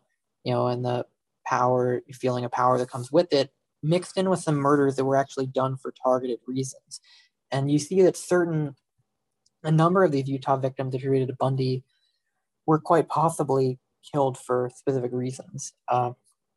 One of them being Melissa Smith of Midvale, Utah, who was actually the daughter of the police chief. I believe his name was Richard. I believe his name was Lewis Smith. And yeah, she was the daughter of the police chief, and that of course has to raise some question in people's minds about when the family member of such a prominent local individual is targeted. You know, there's at least a decent chance that someone like the police chief is bound to collect a lot of enemies, and so of course one has to raise the question of if he was involved in anything, investigations or what have you that may have made him a target. Again, something that is hard to prove, but also has to be highlighted as a possibility in these sorts of cases. Melissa Smith was the daughter of the police chief, and one of the weird things about her case is that she vanished on October 18th, and the day after that, Ted Bundy actually left to go on a hunting trip with his fiance's father, Dr. Russell Hurst, and what's strange about that is that Melissa Smith, according to the autopsy reports, was actually alive she was kept alive multiple days. So that raises the obvious question of how she could have been held captive if her captor left the area and no one was keeping watch over her. It almost inherently indicates that there was more than one person involved in her disappearance, and that while Bundy left, there was another person ensuring that she didn't leave. So, that the case not only suggests a possible contract motive, but also suggests that if Bundy was part of this, that he did not act alone by any stretch. And a victim who came, the next Utah victim attributed to Bundy, Laura Amy, also, and there was a similar sort of thing in that she was very clearly, held captive for much longer than, just a day. She wasn't killed immediately. She disappeared on October 31st, Halloween, which is, of course, an occult holiday for certain groups. And she was actually suspected by law enforcement of being on her way to buy drugs at a cafe in American Fork, Utah. And this is a cafe that Bundy happened to frequent, sometimes under a fake name. And it also appears that Laura Amy had some sort of precognition, realized that her life may have been in danger, because a few weeks before her disappearance, she actually told her mother, I don't want to be buried like when I die, I don't want to be buried in a dress. And her mother was stunned because, that her daughter would be talking about her funeral when she was so young and had her whole life ahead of her. And but unfortunately, she ultimately did, turn up dead only weeks after that, and her request was honored, of course. But the fact that she talked about that so soon before her death raised the possibility that she may have known, that she was in fact, a target, and that she was supposedly linked to drug distribution in some way.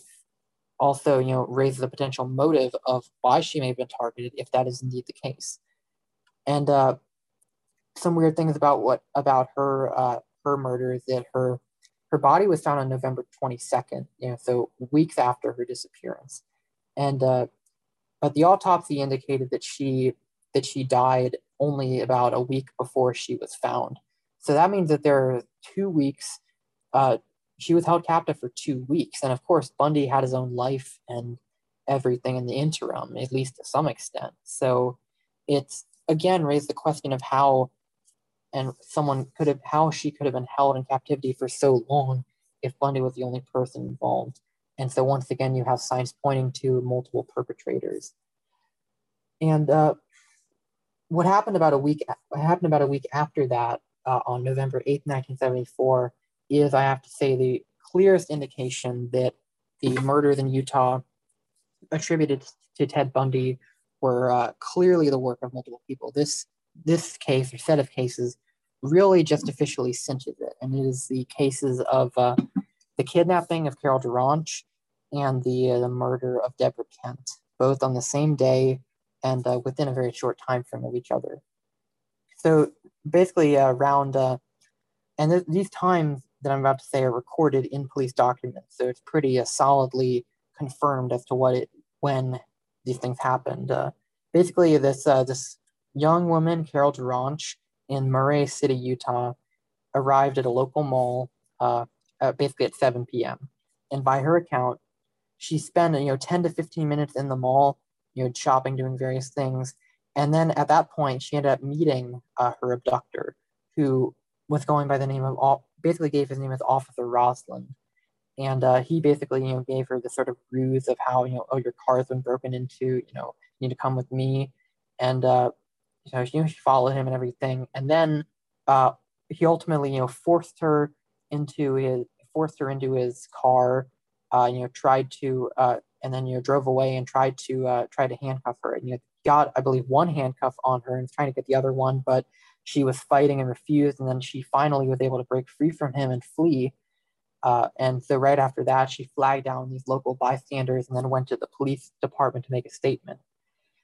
Now, by her account, she spent a total of about 20 to 30 minutes with her captor. So putting these times together, it would appear that her escape would have happened no earlier than 7:30 p.m. She spent, on the low end, 10 minutes inside before meeting her captor, and then 20 minutes with him after. And she arrived at the mall at 7 p.m. It's about 7:30 when she escaped.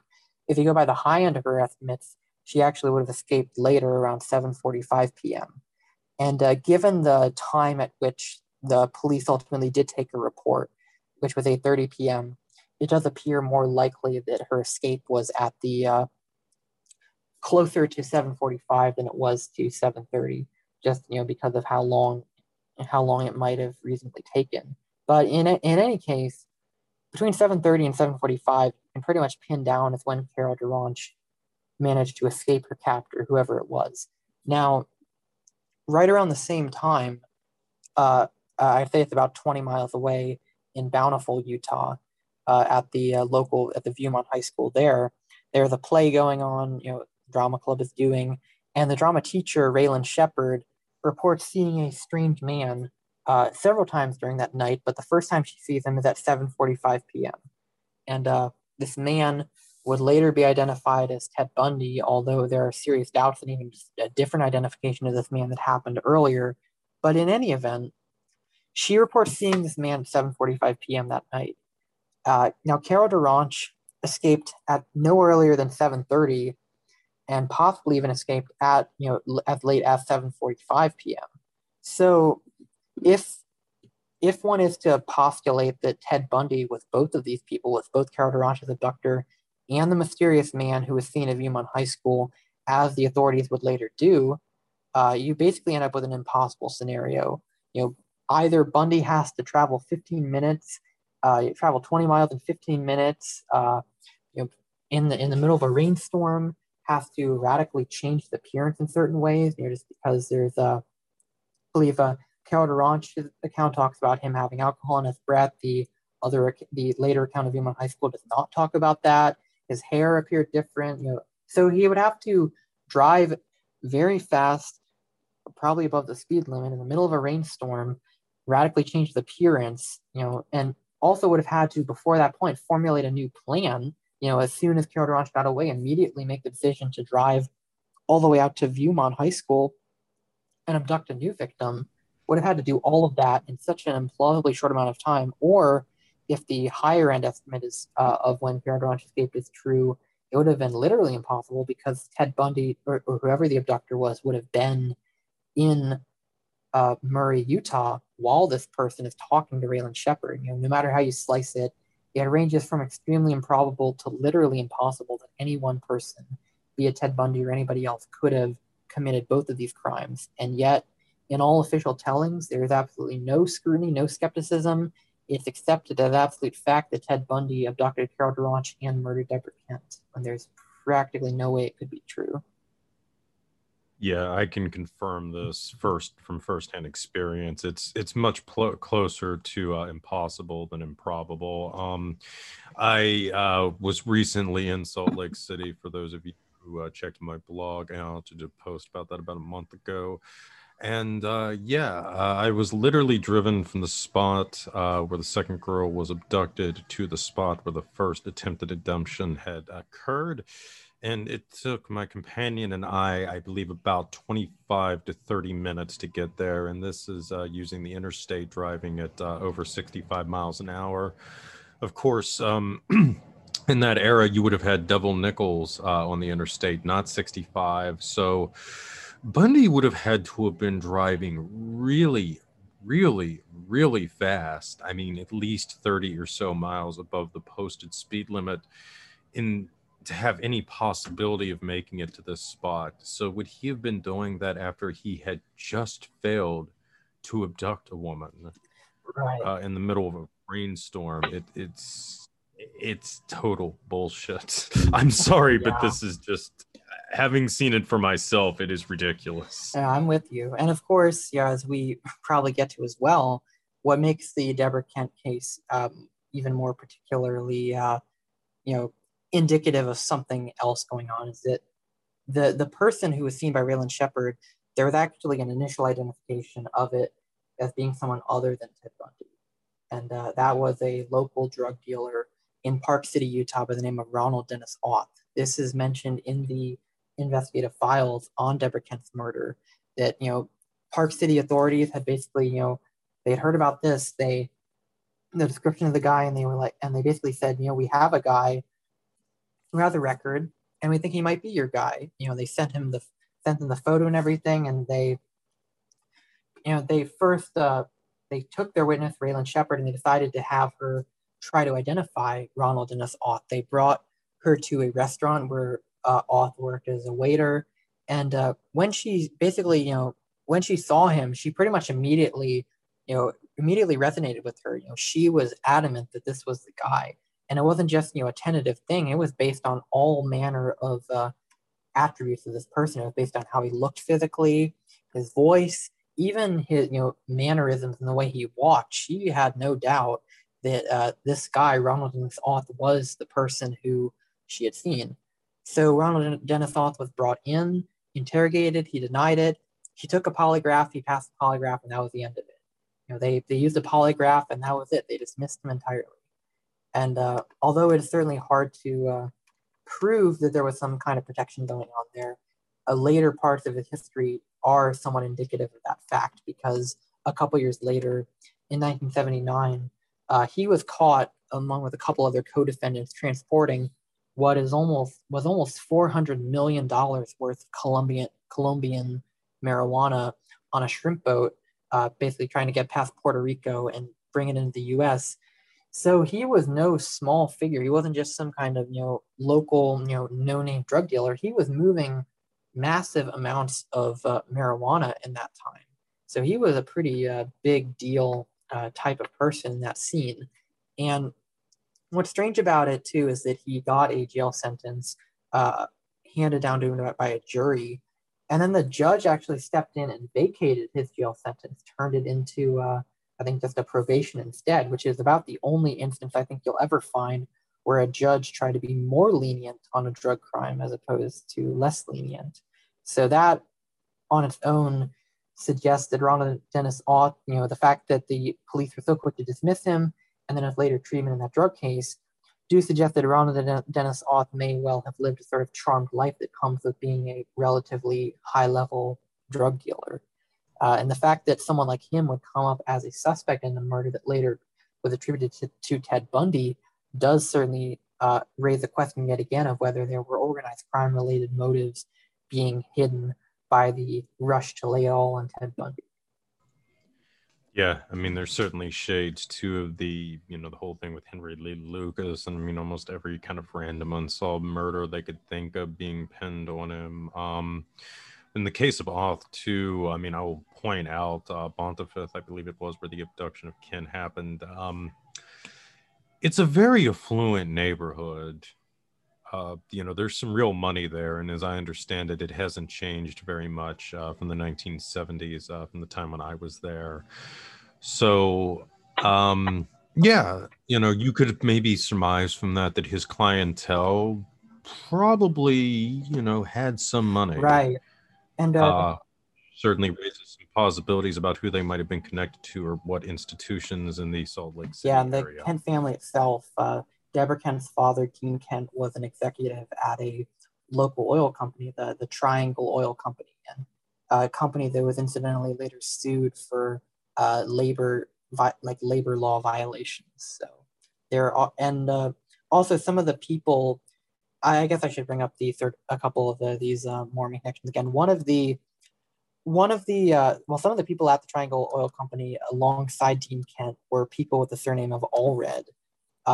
And that is the same surname that you see of a man named Rulon Allred, who was he was a member of this breakaway sect of, this Mormon fundamentalists, breakaway from the LDS group. And he was murdered on May 10th, 1977 by contract female contract killers who were working for Ervil LeBaron, who was headed another LDS breakaway sect. And so it is interesting to see the Allred name potentially pop up in connection with this too. And the other thing I had wanted to get to before when talking about Carol Duranch was that there was actually an alternative suspect to Ted Bundy who came up in connection with the case, who actually fit the physical description of her abductor better than Bundy. His name was Douglas Allen Yoakum, spelled Yoakam. He was formerly convicted in this shooting death of basically he had tried to, on I believe it was May 11th, 1977. So literally like a day after Rulon Allred's murder. Interestingly enough, he went up to this woman named I don't remember what her name was. Karen Roberson. Yeah, he tried to go up to this woman in Mill Creek Canyon and basically arrest her and basically handcuff her and sexually assault her. And this bystander then came by and named Justin Toffer and tried to stop him, and he ended up shooting Justin Toffer and killing him, and also critically wounding Karen Roberson. And he ended up going in prison. He's been there since then. He's tried to get parole, but he's never been granted parole. And he would later claim that his what he did was actually all just paranoia induced by the recent murder of Rulon Allred. He claimed that he was a weapons dealer. He was a licensed gun dealer, and he actually claimed that Rulon Allred had previously come by and tried to buy weapons from him. And then when Rulon Allred turned up murdered, he sort of had a mental break himself.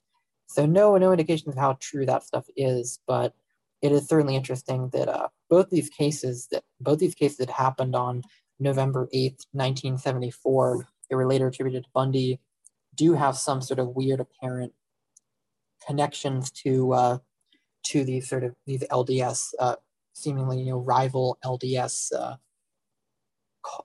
breakaway groups in a way. And one final aspect of that is that this unknown person who was seen at Viewmont High School, whoever it was, be it Ronald Denisalt or anybody else, at one point they were talking to Raylan Shepard, and they asked her a question like, "Do you know if Brent Olson is here?" And she had no idea who that was. But one possible name I came across for Brent Olson was incidentally a member of an LDS. He was an LDS member. He went on an LDS mission. At one point, he was also from Ogden, just like Ted Bundy's fiance's family was. So rather rather interesting that you see these Mormon connections pop up again and again. With these two particular Utah cases, especially. We kind of see shades of this network later on with Israeli Keys as well. Of course, his family had, I believe, started out in the fundamentalist Mormon sect. They then went into Christian identity theology, and by the time he became a serial killer, quote unquote, he was a full-blown Satanist. The chain of progression is far more natural than a lot of people realize, quite frankly. And of course, Israel Keys, he was also out in none other than Washington State for much of his time. So it seems that this area of the country is a gathering ground almost. The entire Western U.S. really seems to be afflicted with this sort of activity. And on that note, too, I wanted to say a few things here about the Salt Lake City area before we move along. But, you have to kind of understand that it's really essential, well, for a lot of national security reasons, but I think especially for some of the continuity of government type of stuff. I can't remember if you got into it yet, George, but Ted Bundy obviously went to the U of U, the University of Utah, at the law school there.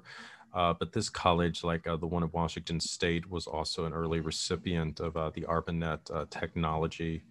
And to get into what I was saying earlier about this project based around behavioral science, it was launched by the legendary J.C.R. Licklider, who was a major figure in all the ARPANET stuff. This is from Surveillance Valley. As head of the ARPANET's Command and Control Research Project and Behavioral Science Program, Lick, as Licklider was known as in the agency, had seen how the agency struggled with the mountains of data generated by its counterinsurgency initiatives in Southeast Asia. A major goal of his work during his brief stint at ARPA was to jumpstart a program that would ultimately build the underlying system that could make computerized or computer-aided counterinsurgency and command and control more efficient. Tools that ingest and analyze data, create searchable databases, build predictive models, and allow people to share that information across vast distances. So this is something that the ARPANET was seen for, aiding counterinsurgency operations, and you just so happen to have a hub there in the U of U. Now, another interesting thing I will point out about this ARPANET program is it was named the Cambridge Project. Very funny. And yes, it was also based on an earlier program that had been used in Vietnam called Project Camelot. Very funny, too, if you're aware of the connotations that has to the Project Camelot in ufology. And of course, Camelot House, as I mentioned before, being that. Yeah, Camelot shows up a lot in this kind of stuff. It does, George. But something else, too, I need to make a point about. There is an Army base in Draper, Utah, which is very close to SLC, and it houses a peculiar unit. It is a National Guard unit known as the 19th Special Forces Group. It is one of only two National Guard units that are part of the Army Special Forces, more commonly referred to as the Green Berets. The other is the 20th, which is based, I believe, out of Alabama, but has detachments all across the country, as the 19th does. However, the headquarters of the 19th is in Draper, Utah.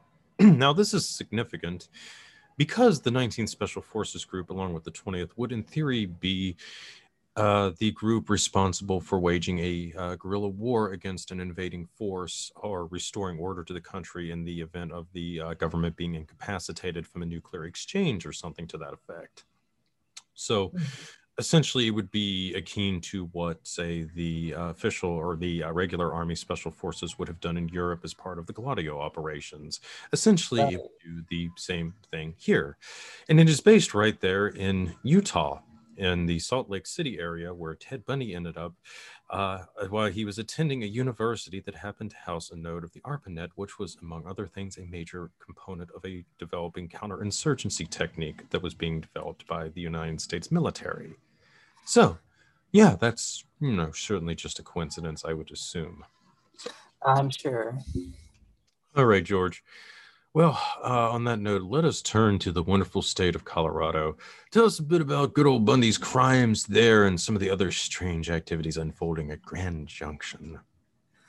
Yeah, and just say, as you progress, seems that, as this crime's progressed, it gets more and more obvious that there are connections to these deeper, syndicates involved in activities like drug trafficking and other, sex trafficking and other nefarious underworld operations there.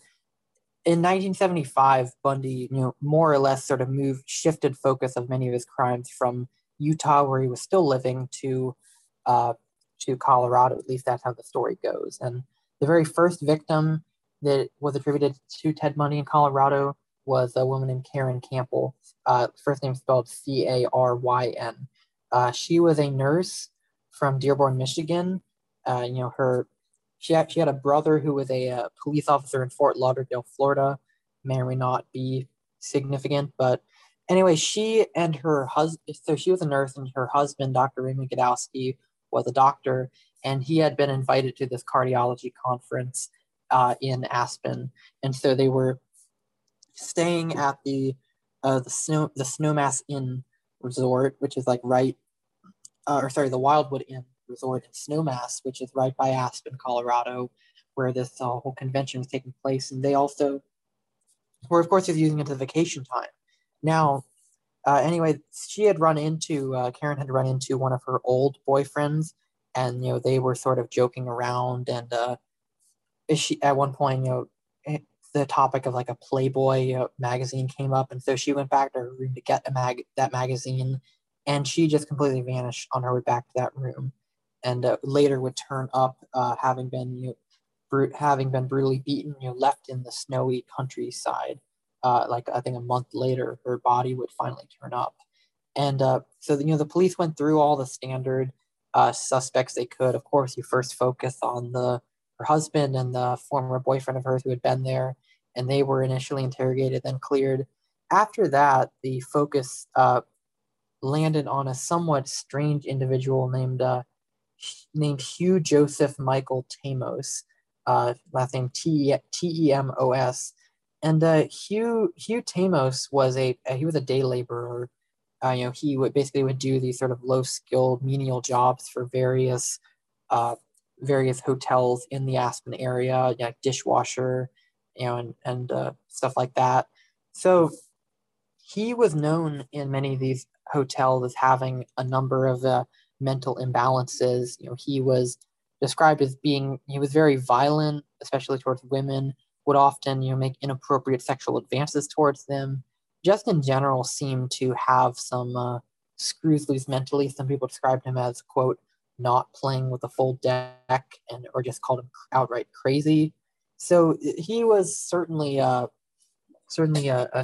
odd individual who may have had the capacity for this type of violent crime against this young woman there. And although he never actually worked at the Wildwood Inn, but there was a witness on January 12th that day who reported seeing him at the Wildwood Inn. This is talked about in a local news report by a Seattle reporter named Ruth Walsh, who back in 1979 did a story essentially casting doubt on whether Ted Bundy really was the perpetrator of these murders. This has been uploaded on the Program to Kill Satanic Cover-Up YouTube channel that some people are likely familiar with, and if you're not, I highly recommend it. It's also linked on CavDef, my Ted Bundy page as well. If you watch it, you see that there was a witness account placing this guy, Hugh Joseph Michael Tamos, who was called Jones in the news report and was called Manny Treff in one of the books on the Ted Bundy case, basically placing him at the Wildwood Inn at the pool, even though he had no real business being at the Wildwood Inn. And he incidentally was not working at any of the places he usually worked on the 12th. And then he he went back to work on the 13th, and then right after that, he collected his last paycheck, and then he packed it up and he pretty much hightailed it out of the area. So it was certainly strange timing as well for him to leave right after the disappearance of this woman who happened to disappear from a hotel that he was at, even though he had no business being there.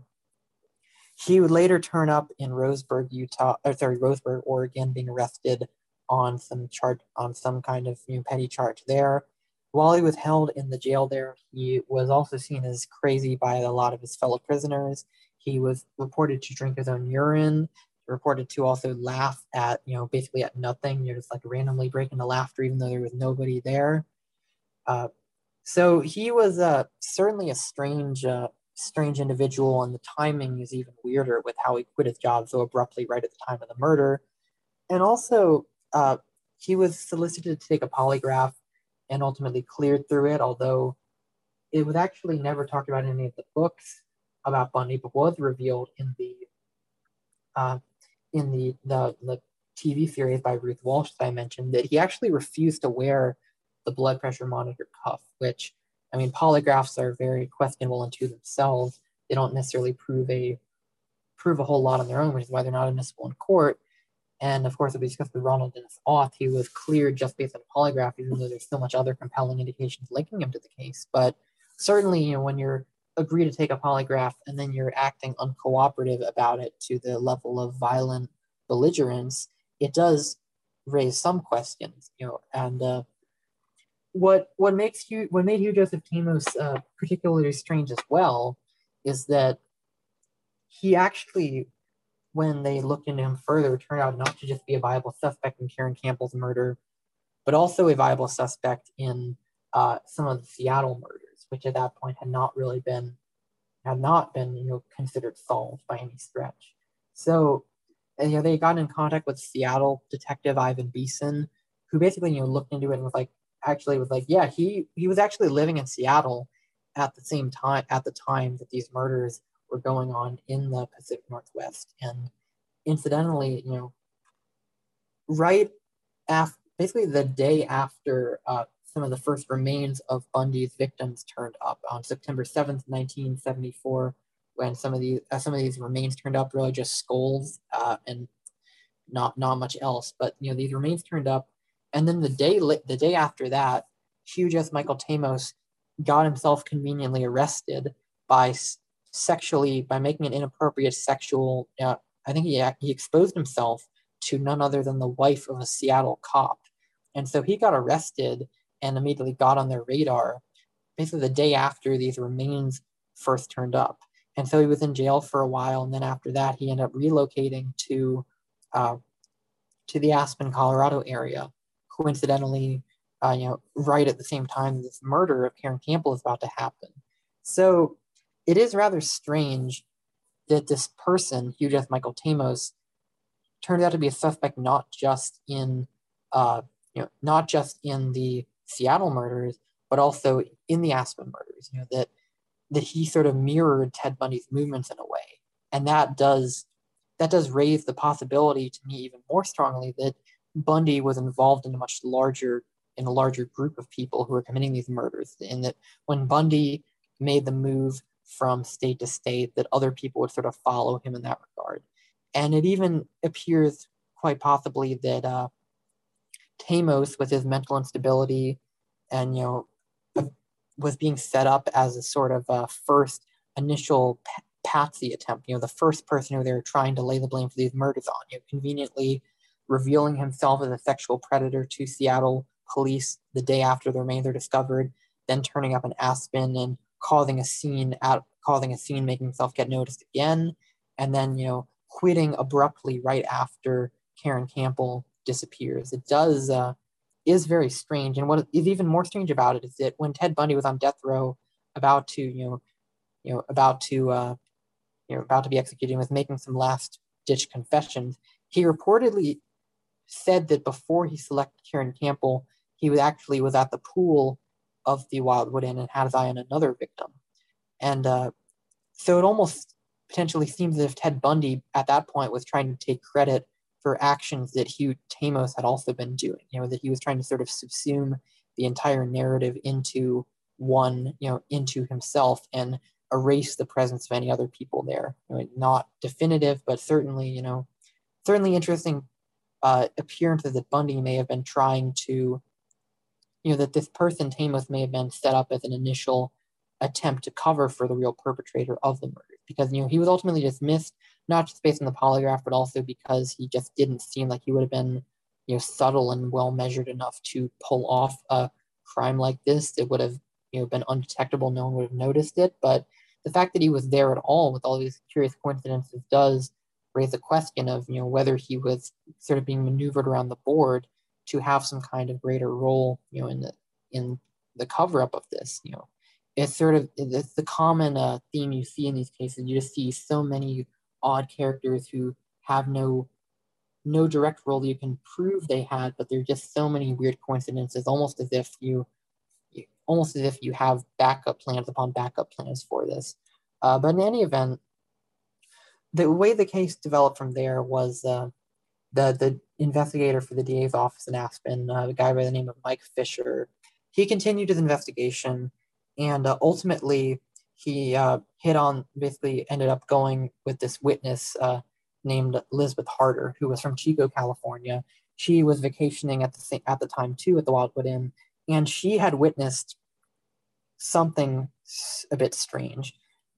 Basically, that right by the elevator where Karen Campbell was last seen, sort of going towards her room, she had witnessed this mysterious, out of place looking man standing right by the elevator, which sort of resonated with her, as something rather strange. And also had seen another man standing a bit further back by a refrigeration unit. So this statement was reported to Mike Fisher, and ultimately Mike Fisher showed a photo lineup to Elizabeth Harder, and supposedly, at least, she picked out Ted Bundy from the lineup. At this point, Ted Bundy had this was at a point, well after Ted Bundy's initial arrest in Utah, which we'll get to later. That Bundy was on people's radar as a suspect in all these cases. There was a big interstate conference in November of 1975 to sort of share information between law enforcement agencies, and so Bundy was on Mike Fisher's radar, and so he had him as a suspect, and he showed it to Harder, and she supposedly picked Bundy out of the lineup. And so, they had a case against Bundy. They did more investigation. They found that credit card receipts for gas would placed him in the area on the very day that this happened. So once, they had a bit more tying him to it, but in the way of solid evidence, they didn't have all that much. They had the credit card stuff placing him there. They had the witness sighting. They had supposedly found one single microscopic hair that they claimed was microscopically identical to Karen Campbell. And that was more or less, the extent of their case. That really this witness statement was key to it, that, she had to identify Bundy as being there, or, they wouldn't have much of a case. Well, go to the actual trial itself, and they brought in essentially the DA in Aspen was a guy named Frank Tucker, but they brought in some out of town muscle from Colorado Springs, Bob Russell and Milton Blakey, to actually prosecute the case. So at the trial, or the pretrial hearing, actually, they got Elizabeth Harder on the stand, asked her, various questions, and then said, okay, the person you saw, do you see them in the room today? And she basically was like, I can't be sure, but then she ended up she picked someone out of the trial gallery, but it was not Ted Bundy. Ted Bundy was sitting at the defense table, and anyone in Elizabeth Harder's position would have almost certainly realized that Ted Bundy is the one who she was expected to point to. That he was the defendant on trial, she was the star witness, and so she almost certainly would have recognized at that point there was an expectation of everyone that she was going to identify Bundy. But she did not identify Bundy. Instead, she pointed to a man who was sitting in the front row of the courtroom gallery. He was the undersheriff of Pitkin County, the county where Aspen is. His name was Ben Myers. So this caused quite a stir in the courtroom, that pretty much took a lot of the air out of the state's case. It really stunned the prosecutor. They had no idea. They were not expecting this. It was a total shock to them. And so at that point, the case just deflated quite a bit. And as later testimony would reveal, there were also a number of significant discrepancies between the accounts of how Elizabeth Harder identified this photo that Mike Fisher showed her and how Mike Fisher claimed it happened. That Elizabeth Harder claimed that she had told Mike Fisher about seeing these two weird men by the elevator and by the refrigerator way back in 1975 when she was first interrogated. Mike Fisher claimed that she only told him about it in 1976, a whole year later. She claimed that that she identified the person standing back at the refrigeration unit. Mike Fisher tried to claim that she identified the person who was standing by the elevator. And at trial, she identified Myers as the person standing by the elevator, but she insisted that the photo that she identified with Mike Fisher was not of that person by the elevator, but was of the person at the refrigeration unit. And what's also weird about it too is that even Mike Fisher admitted this himself, that in his testimony, that she believed the man she saw standing at the refrigeration unit was 17 years old, which of course could not possibly match Ted Bundy. And she basically testified to this too, that she did not think that she actually, when she saw photos of Ted Bundy, she really didn't believe that it was the same person who she had seen. So she was expressing some reasonable level of doubt about this. And ultimately, Mike Fisher seemingly did not tell the truth, contradicted his very own witness to make the identification of Ted Bundy seem a lot stronger than it really was. And incidentally, it's not the only instance in this case that Mike Fisher didn't quite tell the truth in order to make the case stronger than it was. He also claimed that another witness had spoken to Karen Campbell as she got off the elevator. Then the witness was called to the stand and immediately said that she never spoke to Karen Campbell and didn't even know what floor she got off on. So multiple times it appears that Mike Fisher made claims that were not actually true about the case in order to pretty much pin it on Ted Bundy, which is rather strange. But what gets stranger and really to the heart of this whole Colorado situation is looking into the background of Ben Myers himself. And when I first came across this, Ben Myers was just a random name, undersheriff of Pitkin County, and so I just went looking. And ultimately, what I found from there was a massive web of corruption, and crime in Grand Junction, Colorado. And effectively, Ben Myers was allegedly sort of a local kingpin, if you will, of a major corruption scene in Grand Junction, Colorado, that took the lives of multiple young women in the city, all in the year 1975. And it all has to do with drugs and prostitution rings and money laundering, and Ben Myers was reportedly at the center of all of it. So basically the year 1975 in Grand Junction was known as the killing season. Up to that point there was not a whole lot of violent crime in Grand Junction for quite a while. And just for geography's sake, Grand Junction is named quite literally because it is at the junction between Utah and Colorado. It's basically at the border. And which also happens to make it a great transshipment point it's also on the interstate. So it happens to make it a very good transshipment point for any sort of illicit cargo that you might be moving across state lines, which is an important theme of all of this scenario. But anyway, Grand Junction was all of a sudden, pretty much completely out of the blue, rocked by this series of inexplicable murders plaguing the town.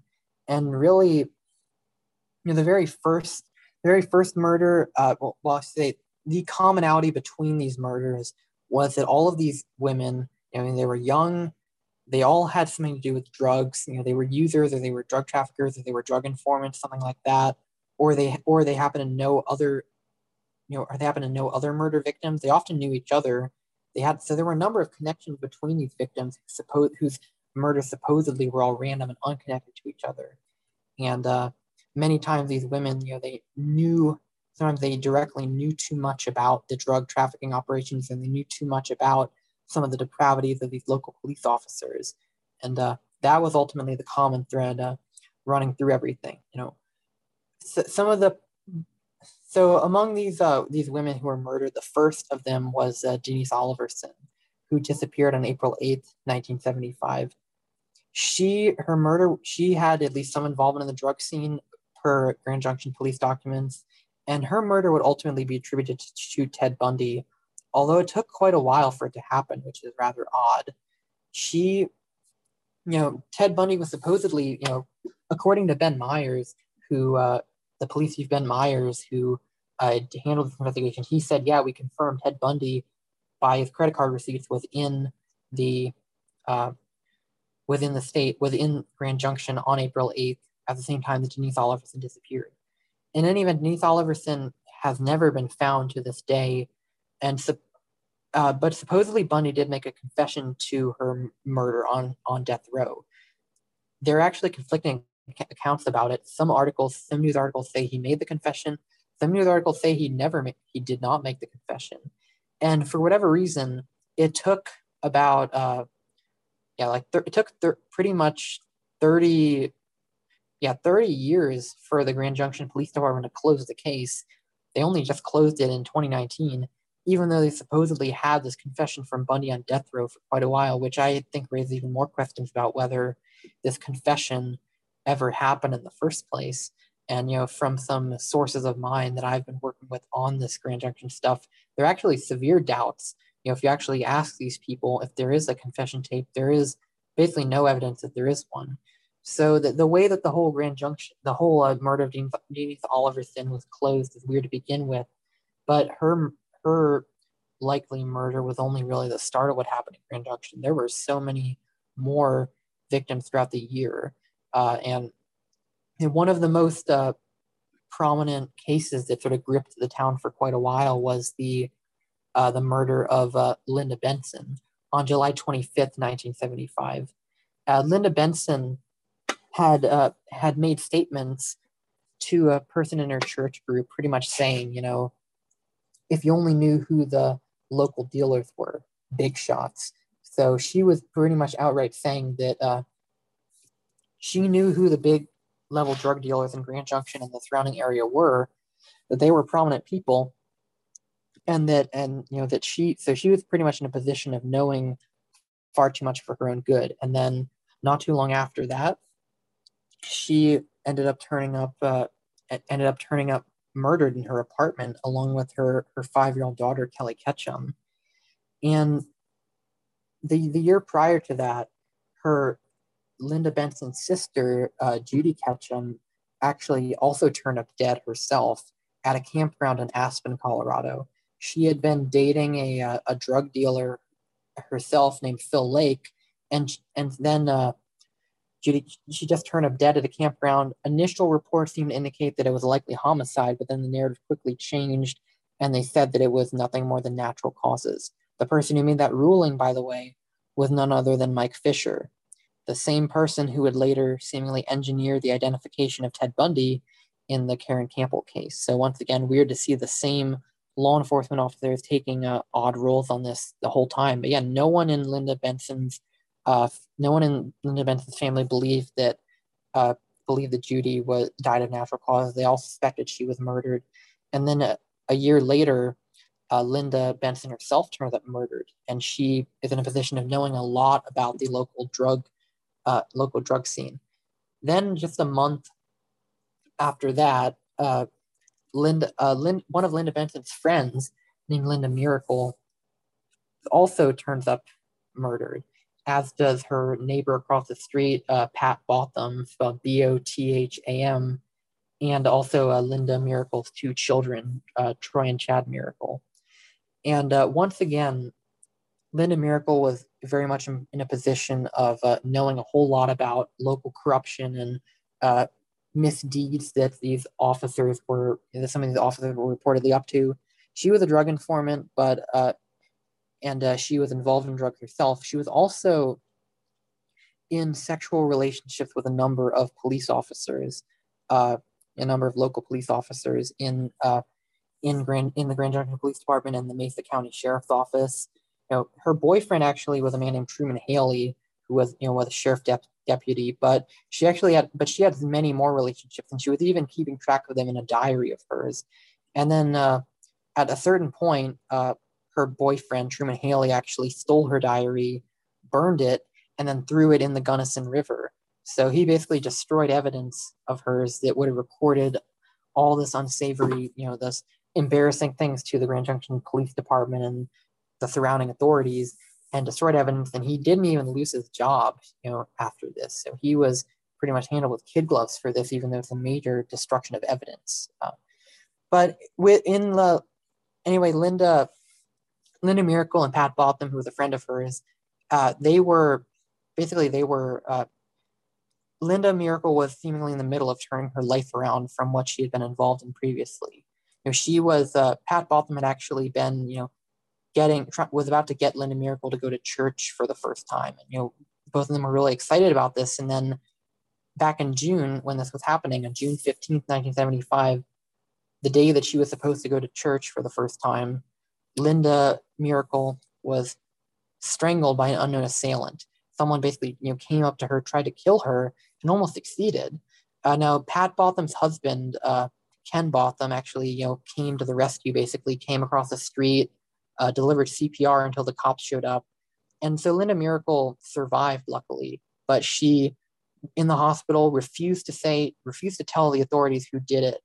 So, what's weird about it is that there were two responding officers to her at first. One of them was actually her boyfriend, Truman Haley, which is a pretty blatant conflict of interest. But after her interrogation, and she said nothing, the other officer left the room. So she was alone with Truman Haley at that time. And no one knows what was said there. But Truman Haley, in any event, claims that she never told him who it was.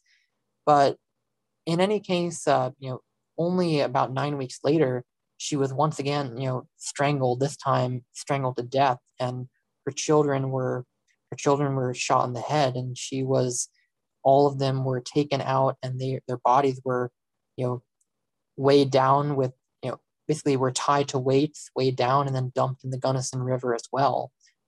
So, this basically, sorry, what I forgot, right before that point, very shortly before that point, Pat Botham had told some of her friends that she and Linda Miracle were about to come forward with news that would shock the whole town. So they were clearly about to reveal something very big that would catch a lot of people's attention about, matters going on in Grand Junction. And then not only like a week after that, they all turn up murdered. And ultimately, the crime was pinned on Ken Botham in a rather, stunning, in my opinion, miscarriage of justice. And you can go to kenbotham.com, that's KenBotham.com, to read all the material on that page. It's run by Ken Botham's surviving son, who still maintains his father was innocent. And the entire case against Ken Botham was pretty much a blatant frame-up in a lot of ways. First of all, he was undoubtedly the one who saved Linda Miracle's life before from the murder attempt. And at the trial, the prosecution tried to present evidence selectively to make it look as if he was actually the one who had strangled Linda Miracle. And the prosecutor was basically allowed to got away with the stunning misrepresentation of evidence at the trial to make it look like Ken Botham had tried to kill Linda Miracle once before when he actually saved her life. Also, the timing of these murders just did not match up. Ken Botham had an alibi. He was actually away that night in Ouray, Colorado, many miles away. It would have been impossible for him to get back in time. And as soon as this became apparent, the coroner conveniently revised the time of death to a later time to make it possible for Ken Botham to have driven back and committed the murders. So basically, Ken Botham was, pretty completely railroaded, framed up for these murders that were almost certainly linked to high-level regional corruption in the Grand Junction area, and he's been in prison ever since. He actually got his conviction overturned by the Supreme Court for a couple of reasons, including, evidence that should not have been allowed to get introduced at trial, but he was convicted yet again all the same. and he's been there ever since. So you have all these murders, happening in Grand Junction, all appearing to follow the same pattern. And then you have other suspicious deaths as well that were not officially ruled as murders, but were just suspicious anyway, such as Tracy Freitas, who turned up dead in early October of 1975, who knew both of the Lindas, babysat for them, likely knew about some of what they were up to, and then she turns up drowned in a pond, and it's ruled as an accident or suicide, even though even regardless of how convenient the timing really is, and that there's no real investigation done to go any further than that. So all throughout 1975, a number of these women turned up murdered, and one by one, all of these murders were pinned on some lone nut or another. Denise Oliverson was pinned on Ted Bundy. Linda Benson's murder was ultimately linked by DNA to a serial rapist out of the Boulder, Colorado area named Jerry Nemnick, and he was convicted. Ken Botham was convicted of murdering his wife and Linda Miracle and Linda Miracle's children, even though there is almost no chance that he was actually guilty of that. And a later murder of Deborah Tomlinson was only just a couple months ago, well, only just last year in December of 2020, finally linked through familial DNA to a man named Jimmy Duncan, who is conveniently dead and, of course, can never be put on trial, can never have the evidence scrutinized, and no further investigation will be done. And what's weird about it, too, is that even though he's been identified by DNA as as doing it, and the Grand Junction Police Department basically said to the public that they solved the case is actually still open. If you contact the Grand Junction Police Department and you ask for the records, they will refuse to give them to you because the case is still open. So it makes you wonder if they found their guy, but the police department itself is still ruling that the case is not closed yet. Either they know that there's something more to it, or they're trying to hide the evidence in the case for whatever reason. So basically the whole series of events that happen in Grand Junction are tragic, and they just boggles the mind of how this massive amount of violence could happen and with no real recourse, and ultimately be pinned on a number of convenient suspects, even though the real origin of all this corruption and crime is, by numerous witness accounts, the police officers themselves. There were accounts of many of these victims partying with police officers and parties that were filled with drugs and being sexually involved with them. There were accounts that Ben Myers kept secret bank accounts to basically maintain proceeds from drug trafficking and prostitution rings that he was pretty much overseeing and allowing to persist in the town. And then with Ben Myers himself, it was undoubtedly the case that he had a lot of problems and depravities in his life. He reportedly loved to get into bar fights. There was one reported incident where he had some fellow deputies of his hold a person down while he repeatedly punched them. He also, at the same bar, he bought drinks for a 19-year-old girlfriend of his while he was married, by the way, and then threatened the local liquor inspector and another cop not to report anything, or he would retaliate against them, which ultimately led to his resignation from the Grand Junction Police Force. And and he also incidentally had a number of basically was very often missing from work, wouldn't show up for work. There was a big scandal in the local paper about how he continually missed work and didn't really show up for a lot of time in the year, which also means that he very easily could have been out of state, when Karen Campbell was murdered. It's not as if he was constantly preoccupied by Grand Junction police business and never could have done it. It's actually stated outright in the papers that he was very derelict in his police chief duty. But so ultimately, Ben Myers, that one single name of this alternate suspect in the murder of Karen Campbell really opens up a whole world of corruption and sleaze in Grand Junction, Colorado. And what's weird about it is that not only does Ben Myers makes that appearance in Bundy's case, two of Bundy's cases actually, because Bundy was connected to both Karen Campbell's murder, which Ben Myers was identified in as the perpetrator. And also, Bundy was connected to Denise Oliverson's murder, which was part of this whole killing season in Grand Junction that likely ties back to the police department in the first place. Bundy himself also shows up in one of these Grand Junction murder cases, and it's very not really remarked on that much, but one of the witnesses who was at right outside Linda Benson's apartment on the night of her murder actually saw Ted Bundy there and basically said, yeah, as soon as they saw Bundy on the TV, they immediately recognized that, yeah, I saw this guy at the murder scene. So, Ted Bundy shows up in some of the cases that are likely connected to Myers, just as Myers shows up in the cases that were connected to Bundy. And, in the Linda Benson homicide case, there actually is one witness account indicating that a local police officer who was known to be selling drugs to high school students, local high school students, was at the scene of the crime that night, was seen by a witness on the roof. So beyond just Jerry Nemnick, the one person who was convicted, you have possibly Ted Bundy in the mix. You have possibly this local cop who was involved in drug dealing themselves while being on the police force.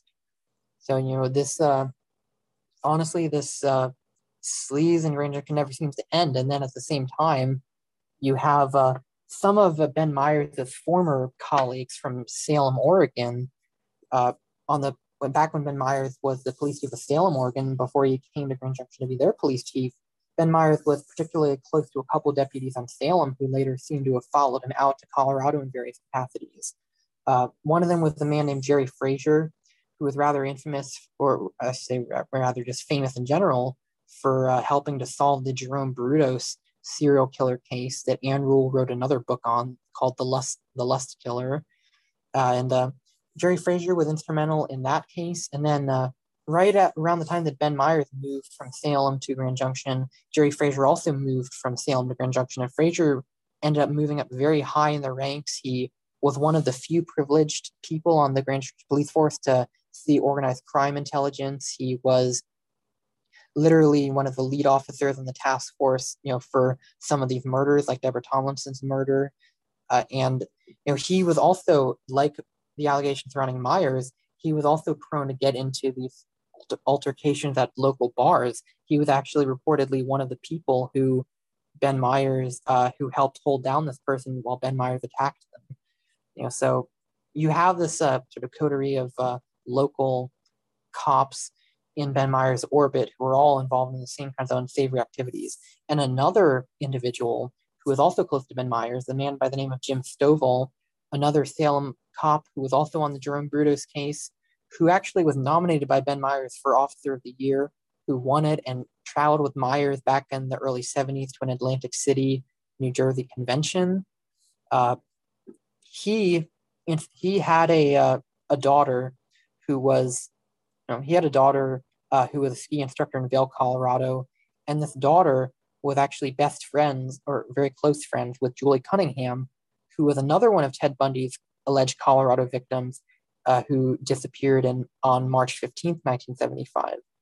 And just to note, Vail, Colorado itself is also a major drug transshipment point with connections leading all the way back to none other than Fort Lauderdale, Florida, the same jurisdiction in which Karen Campbell was Karen Campbell's brother was a police officer. There was a man by the name of Alan Rivenbark out of Fort Lauderdale who owned a property called the Black Mountain Guest Ranch out near Vail, Colorado. It was called a hideout for East Coast mobsters, and he was on a plane. He and a couple other people in a social circle on a plane traveling from Fort Lauderdale out to Vail, Colorado. And in November of 1981, the plane crashed, and everyone on board died, including a woman who was the fiance of John Walsh's boss. That would be John Walsh, the father of the missing boy Adam Walsh. But not to digress too much, but just pointing out that that Alan Rivenbark was this major prolific drug trafficker in the Fort Lauderdale area who owned this property out in Vail, Colorado, part of this pipeline between the two cities. And then you see that the Ben Myers being linked to the murder of a Fort Lauderdale cop's sister, and then you see a murder in Vail, Colorado, that is connected with the friend of basically someone who was close to one of Ben Myers' top deputies. Once again, as with the Pacific Northwest situation, as with the all of these, it's almost impossible to directly piece together exactly what happened. Who knows what, if these things are all just coincidence or if there's more to it. But no doubt, that there is a number of stunning connections linking together all of these individuals to all of these, organized crime networks, these weird cults, and it just seems to go round and round like this. And one final note about Grand Junction that I can bring up too, which is a bit strange as well, is that in September of 1975, there was actually another weird cult that came to Grand Junction that some of you probably will know by name, the Heaven's Gate cult, or at least the earliest incarnation of it. Basically, the Marshall Applewhite and Bonnie Truesdale came from Oregon, took all their followers with them, and went out to Grand Junction, Colorado, and had a whole big meeting there, right in the middle of all this killing spree that was going on. So you have a UFO-oriented cult, while all these murders connected to drug trafficking and local police corruption are happening in the city too, just on top of everything else. It's the level of weirdness that you get when you tap just below the surface of the story is almost incomprehensible, and it all comes about from this one mention by this one witness who identified Ben Myers instead of Ted Bundy when she was expected to identify Bundy.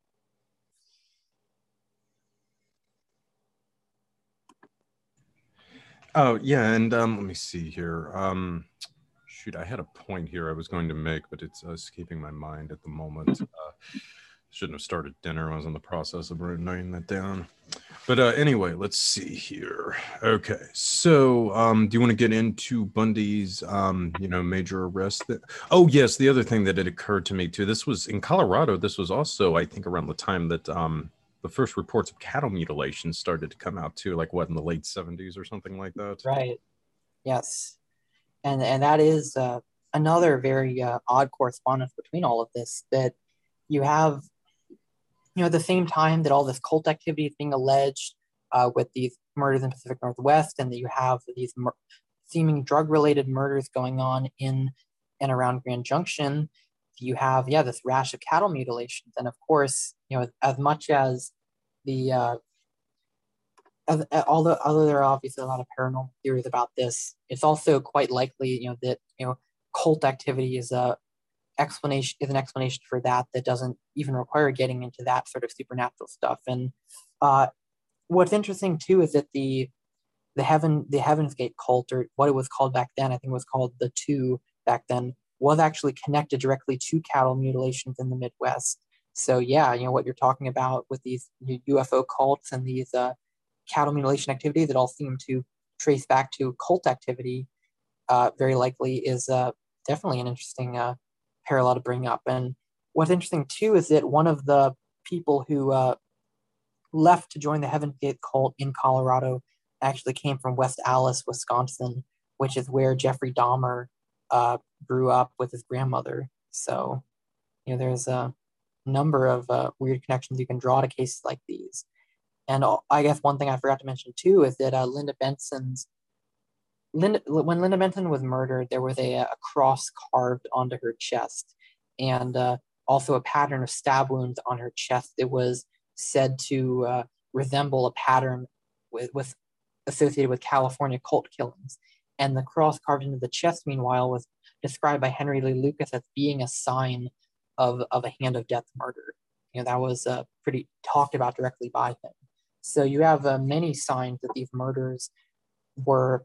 You always seem to find cults in the background of this stuff. Absolutely. So do you want to get into Bundy's first major arrest then in, what was it, Utah? Yeah. I mean, ultimately, after all this stuff happened, all of these murders attributed to Bundy, the law finally did catch up with him, it seems, although for a somewhat bizarre reason. He happened to be driving through a neighborhood in Utah and he ended up passing by the house of a Utah Highway Patrol officer named Bob Hayward. And Bob Hayward, Bob Hayward just thought it was odd because he didn't recognize the car. So he came up behind, tried to come up behind them, and then the car that Bundy was driving immediately, turned its lights off and started driving away rapidly. And so he ended up running two stop signs, and so Bob Hayward stopped him and basically started questioning him. And supposedly Bundy then told a lie about why he was in the neighborhood. He claimed he got lost and that he had seen a movie, but the movie was not actually playing. And so Bob Hayward immediately got suspicious and started, searching Bundy's car. Now, Hayward would claim that the search was consensual, that Bundy agreed to it. Bundy would later claim that he never agreed to it. And it's hard to say who's telling the truth, but I have to say that if Bundy is anywhere nearly as smart as people try to present him as in these true crime media, I do find it hard to believe that if he was carrying incriminating evidence and he had the option to refuse a search, that he would have instead just consented to it. So I have to say there are some doubts in my mind about the whole way that this went down in the first place. I also wonder why Bob Hayward, he basically called in some other highway patrol officers for backup while he was doing this, even though there was no indication, there was no real definitive indication there was any actual, threat or anything. But regardless, the search happened, and they found a number of things like a crowbar, a ski mask. They found an ice pick, and I should note that an ice pick was also the weapon used to deliver the fatal blow to Arliss Perry at Stanford University in 1974. So, there's potentially a commonality of types of weapons that were used by different members of these cults. But anyway, they found all these items, and Bundy would give these innocuous explanations for them, but they pretty much booked him on a charge of possessing burglary tools. So he was brought to Salt Lake City authorities and questioned about the stuff, but he ultimately was bonded out. There was no real proof that anything nefarious, that he had done anything nefarious at the time. But in any case, the Salt Lake City police started looking pretty quickly at Bundy after this. And what's interesting about it is that the person who arrested Bundy, Bob Hayward, his brother, Pete Hayward, was actually the captain of the Salt Lake City Police Department who handled the homicide division there. So a bit of potential nepotism there, that Pete Hayward is running the homicide department and his brother just happens to be the one who arrests Ted Bundy, is a bit interesting to me, but again, could be a coincidence. As these cases often go, it's hard to tell. So under the direction of Captain Pete Hayward, this homicide detective in Salt Lake City, particularly Jerry Thompson, began looking quite strongly at Ted Bundy as a suspect for all these different murders that had happened that happened around the Salt Lake City area. Now, the first real connection that they got was they brought in Carol DeRanch, and they pretty much they tried to get her to identify Bundy out of a lineup. She initially was not able to identify Bundy. She just couldn't really, didn't recognize anyone. Later, later she did. Later she was able to, although there were some reports that the identification may have been tainted by either the Pete Hayward was sort of directing her to make the identification. That was basically, I think that was a theory that Bundy's defense counsel at the time were advocating for. But in any case, Carol DeRanch made this identification, however genuine it was. And so that was a cause for Bundy to ultimately be charged for Carol DeRanch's kidnapping.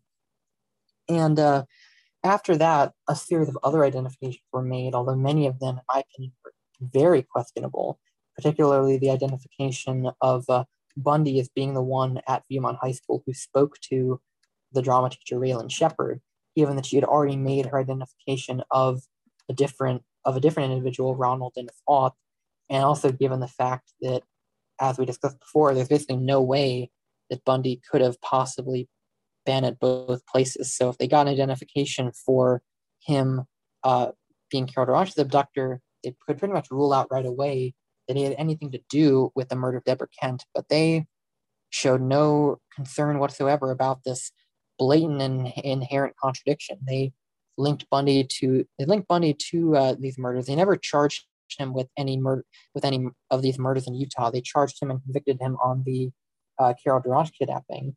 And interestingly enough, one of Bundy's defense witnesses in the trial was actually the somewhat well known, not necessarily well respected Elizabeth Loftus, who is a big advocate of false memory claims when it comes to witness statements and also when it comes to accounts of child abuse. She'd actually been a member on the False Memory Syndrome Foundation, and seems to be a constant presence whenever you need to discredit an account of sexual abuse or anything else. She was on the defense team for trying to remember who the person in Massachusetts was. This Catholic priest, Paul Shanley, who was involved with the North American Man by Love Association from the early days and was charged with child molestation. She was on his defense team in the early 2000s. She was on Scooter Libby's defense team. She was on Oliver North's defense team. She really got around, and she, in her early days, was on Ted Bundy's defense team for the Carol Durant kidnapping. But ultimately, Bundy was convicted. Like I said before, it's possible that there was a better suspect in the form of Douglas Allen Yoakum, who was, connected with these, Mormon groups, at least in some way. There's no definitive link to it, though. I want to be cautious about that. I have no direct evidence that Yoakum had anything to do with this, but he certainly was an alternative suspect who appeared to be a more accurate physical representation of the perpetrator. But anyway, Bundy was convicted nonetheless. He was sentenced, and immediately after that point, he was then extradited out to Colorado to face the charges on Karen Campbell's murder. And as I said before, the trial, the trial really got the wind taken out of their sail very early on when their star witness failed to identify Ted Bundy as the man she had seen, instead identified Ben Myers. And so I have to say there's very strong doubt that the conviction of Bundy on Karen Campbell's murder ever would have happened. And they were even trying to introduce prior cases that Bundy had supposedly committed. They were trying to introduce, I believe they were trying to introduce like the Deborah Kent murder as a so-called similar transaction, a prior case that Bundy was part of, even though Bundy had never even been charged with that murder, or, he had never been convicted, let alone charged with it at all in Utah. And the prosecutors in Colorado were trying to bring up these murders anyway to try and shore up their weak case for Bundy having committed the Karen Campbell murders. Absurd when you think about it, but they're ultimately, they were denied on most of these, introducing most of these cases. So the prosecution at that point was pretty much left with almost nothing, no real resources or anything else. And so as we can get to in a bit, rather conveniently, Bundy ended up escaping and the trial never took place, never completed. Would you want to get into Bundy's escape now then? Sure, yeah. And it's a bit weird. There were actually two, first one, and both of them are rather implausible. The second one is probably by far the worst in terms of being plausible, though. First time, Bundy was in the jail, in the prison library, doing research for his defense, and somehow he was left unguarded while this was going on, and he was actually able to jump out a window and just like completely escape, and was able to find a cabin that happened to be abandoned, pry some frame, I think a window frame off, and break in, even though a person who maintained the cabin would later say that it would have needed superhuman strength to pry it off. So again, have to question whether Bundy was really alone for that. But ultimately, he was recaptured. He, tried to escape, but he got disoriented in the snowstorm. And so he was brought back in, and he was transferred out to the jail in Garfield County, which is like basically part of the same judicial district, but a bit further west of Aspen. And this time, he had an even more daring and more hard to believe escape. Ted Bundy was able to get a hacksaw into his cell, cut a hole in the ceiling without anybody noticing that he was doing it. You would think that if you're cutting through, presumably a metal ceiling, that somebody would have caught onto it at a certain point. He was able to cut the hole into the ceiling and then basically able to get inside, basically get in the walls of the building that were supposed, apparently the walls were just big, wide open and empty, and crawl through them.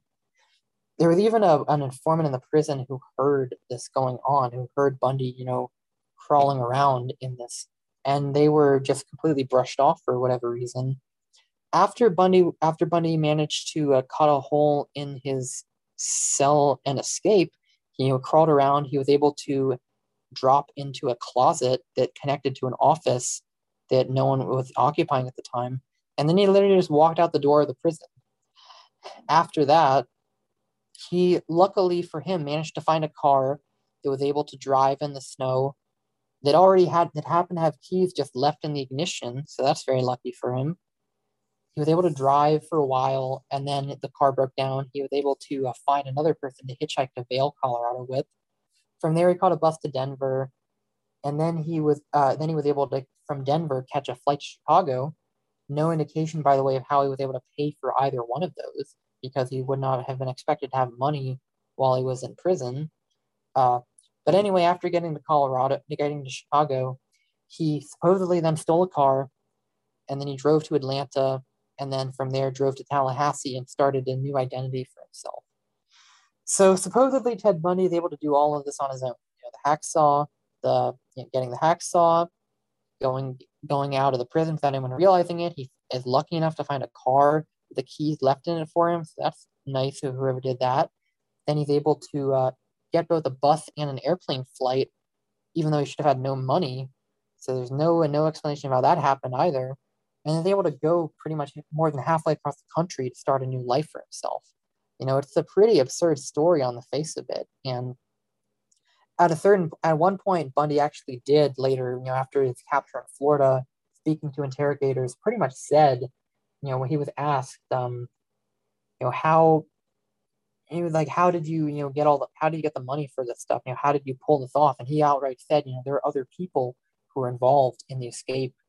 So Bundy even outright indicated that he did not act alone for that portion of what he was doing. But and what's interesting too is that the district attorney in Aspen, a guy by the name of Frank Tucker, had actually said that he basically said he believed that Ted Bundy had accomplices, and he was sort of hot on the trail of trying to catch those accomplices in late 1978 after Bundy escaped, or sorry, late 1977 after Bundy's, I believe it was late 1977 after Bundy escaped. He was trying to catch these accomplices, and then unfortunately, Frank Tucker soon found his career destroyed by a big corruption scandal, and that he had this mistress. He used state funds to, like, he had a girlfriend. He used state funds to finance their life and even fly them out on vacation and pay for an abortion of hers. So this scandal on Frank Tucker pretty much broke immediately as soon as he began probing into these, accomplices to Bundy's escape. And there is little doubt that Frank Tucker was involved in this corruption, but at the same time, he was able to operate for quite a while without any of this coming to light, and he was involved in a cover-up of his own in conveniently losing the diary of this French music artist Claudine Longet, like losing a diary that would have helped basically proven their case against her for the murder of her boyfriend, an Olympic skier named Spider Sabich. So basically, he pretty much trashed the case on behalf of this wealthy and prominent French singer, and so he was playing the game back then. But as soon as he stepped out of line and started investigating this obvious, glaring oversight in the Bundy case of how he could have escaped like this, suddenly the hammer comes down on him, and all the corruption they were able to get away with up until that point just comes out. And he was forced to resign and pretty much left his career as district attorney after that. Never went back to it. He ended up in the mortician career, actually. But anyway, so there are clear indications that Bundy's escape, was facilitated by other people. That it wasn't just him on his own. You have to have had the best luck in the world to be able to pull this off all on his own, and it just boggles the mind how it could. And it wasn't just lucky for Bundy. It was also incredibly lucky for the state of Colorado, although most people don't see it that way. Because given how far the case had sunken, there is very little chance that the state of Colorado, would have been able to convict Ted Bundy on Karen Campbell's murder at that point. Their star witness had identified somebody else. They had almost nothing. They had a ton of other tiny piece of circumstantial evidence, but really nothing that could even tie Bundy to being in the Wildwood Inn that day at all. So, and at the same time, given that Ben Myers, who was connected to all of this unsavoriness in Grand Junction, was now coming under scrutiny as an alternate suspect in the murder, it probably was best for everyone, all things considered. The Colorado case got dropped and never picked back up again. So, but both Bundy and his captors almost certainly had a common interest in ensuring that Bundy never stood trial for the Colorado murder that he was being charged with. And so there we get his rather convenient escape and his change of venue going out to Tallahassee, Florida, where he then began the next phase of his crime spree, reportedly. Yes, yes, good old Florida. That's another state that comes up a lot in this literature. Of course, Henry Lee Lucas claimed to have been trained at a paramilitary facility in the Everglades, which roughly aligned with where anti-Castro Cubans had been trained roughly 10 to 15 years earlier. Of course, you also have, oh gosh, so many serial killers. And oh, yes, Adolfo Constanzo, you alluded to earlier, Matamoros, the butcher of Matamoros. He was actually a Cuban American who had spent a fair portion of his youth in the Miami, Fort Lauderdale area. He ended up in Mexico working at the behest of the drug cartels and the Mexican security services, who also were closely aligned with their counterparts in the United States. So yeah, it was a fitting place for Mr. Bundy to bring his criminal career to a conclusion. So George, what about it? Well, basically, the first crime that could really be linked to Bundy there was the murder of a number of women at the Chi Omega sorority house at Florida State University on January 15th of 1978. So a couple weeks after his escape and having settled into this new identity, he supposedly came to this sorority house and then committed a rather brutal, mass murder. And I should note that this was very much out of the parameters of what he had usually. Usually, he had targeted individual victims. He had only gone after one woman at a time, but now here was a major break from his standard MO of targeting an entire house full of women and bludgeoning multiple of them to death and sexually assaulting them, and just committing an incredibly brutal attack, on this house of college women. And so that was it was a crime that really just just stunned the people of Tallahassee, and that something of this level of brutality seemingly out of nowhere. But what's curious about it is that well, a couple things. That very night, a man named Darius Swindler, who was the forensic pathologist who had examined many of the skulls that turned up in the Pacific Northwest for who were considered Bundy's victims. He just happened to be in Tallahassee that very same night that the murders took place. And then when he heard about the next day, he was like, sounds like this could be Ted Bundy's work, So you have this weird coincidental correspondence there already of this figure there from the Bundy case showing up in Tallahassee at the same time. But ultimately, beyond the tragedy of what did happen to these women, the evidence against Ted Bundy is actually relatively problematic and seems to point away from him in certain respects and indicate that at the very least, even if Ted Bundy was involved in these murders, and there's a decent chance that he had something to do with, there's a possibility he had something to do with them, that he did not act alone. Multiple pieces of evidence point to people other than Bundy being part of it. And one of the clearest indications is forensic evidence that there was semen found in the bed of one of the victims, Cheryl Thomas, and this was considered to very likely be from the assailant. It was tested, and it was found to come from a non-secretor. That is, someone who does not secrete their blood type information in their bodily fluids like semen and saliva. But Bundy, on the other hand, was proven to be a secretor, someone who does secrete that blood type information. So already you have evidence of at least one assailant who is not Ted Bundy. And the other sort of strange thing about it all is that the other sort of major linchpin of the case against Bundy was bite mark evidence, forensic bite mark evidence that had been made on one of the victims. And supposedly these bite marks found on the victim were a perfect match to Ted Bundy. But there's actually something that's very problematic about that whole thing, that Bundy was, and this is confirmed by none other than Bundy's defense investigator, Joe Alloy, spelled A-L-O-I. And Joe Alloy, for what it's worth, does believe that Bundy was guilty, but he also basically admits, this bite mark evidence is junk. There's not, it's not valid.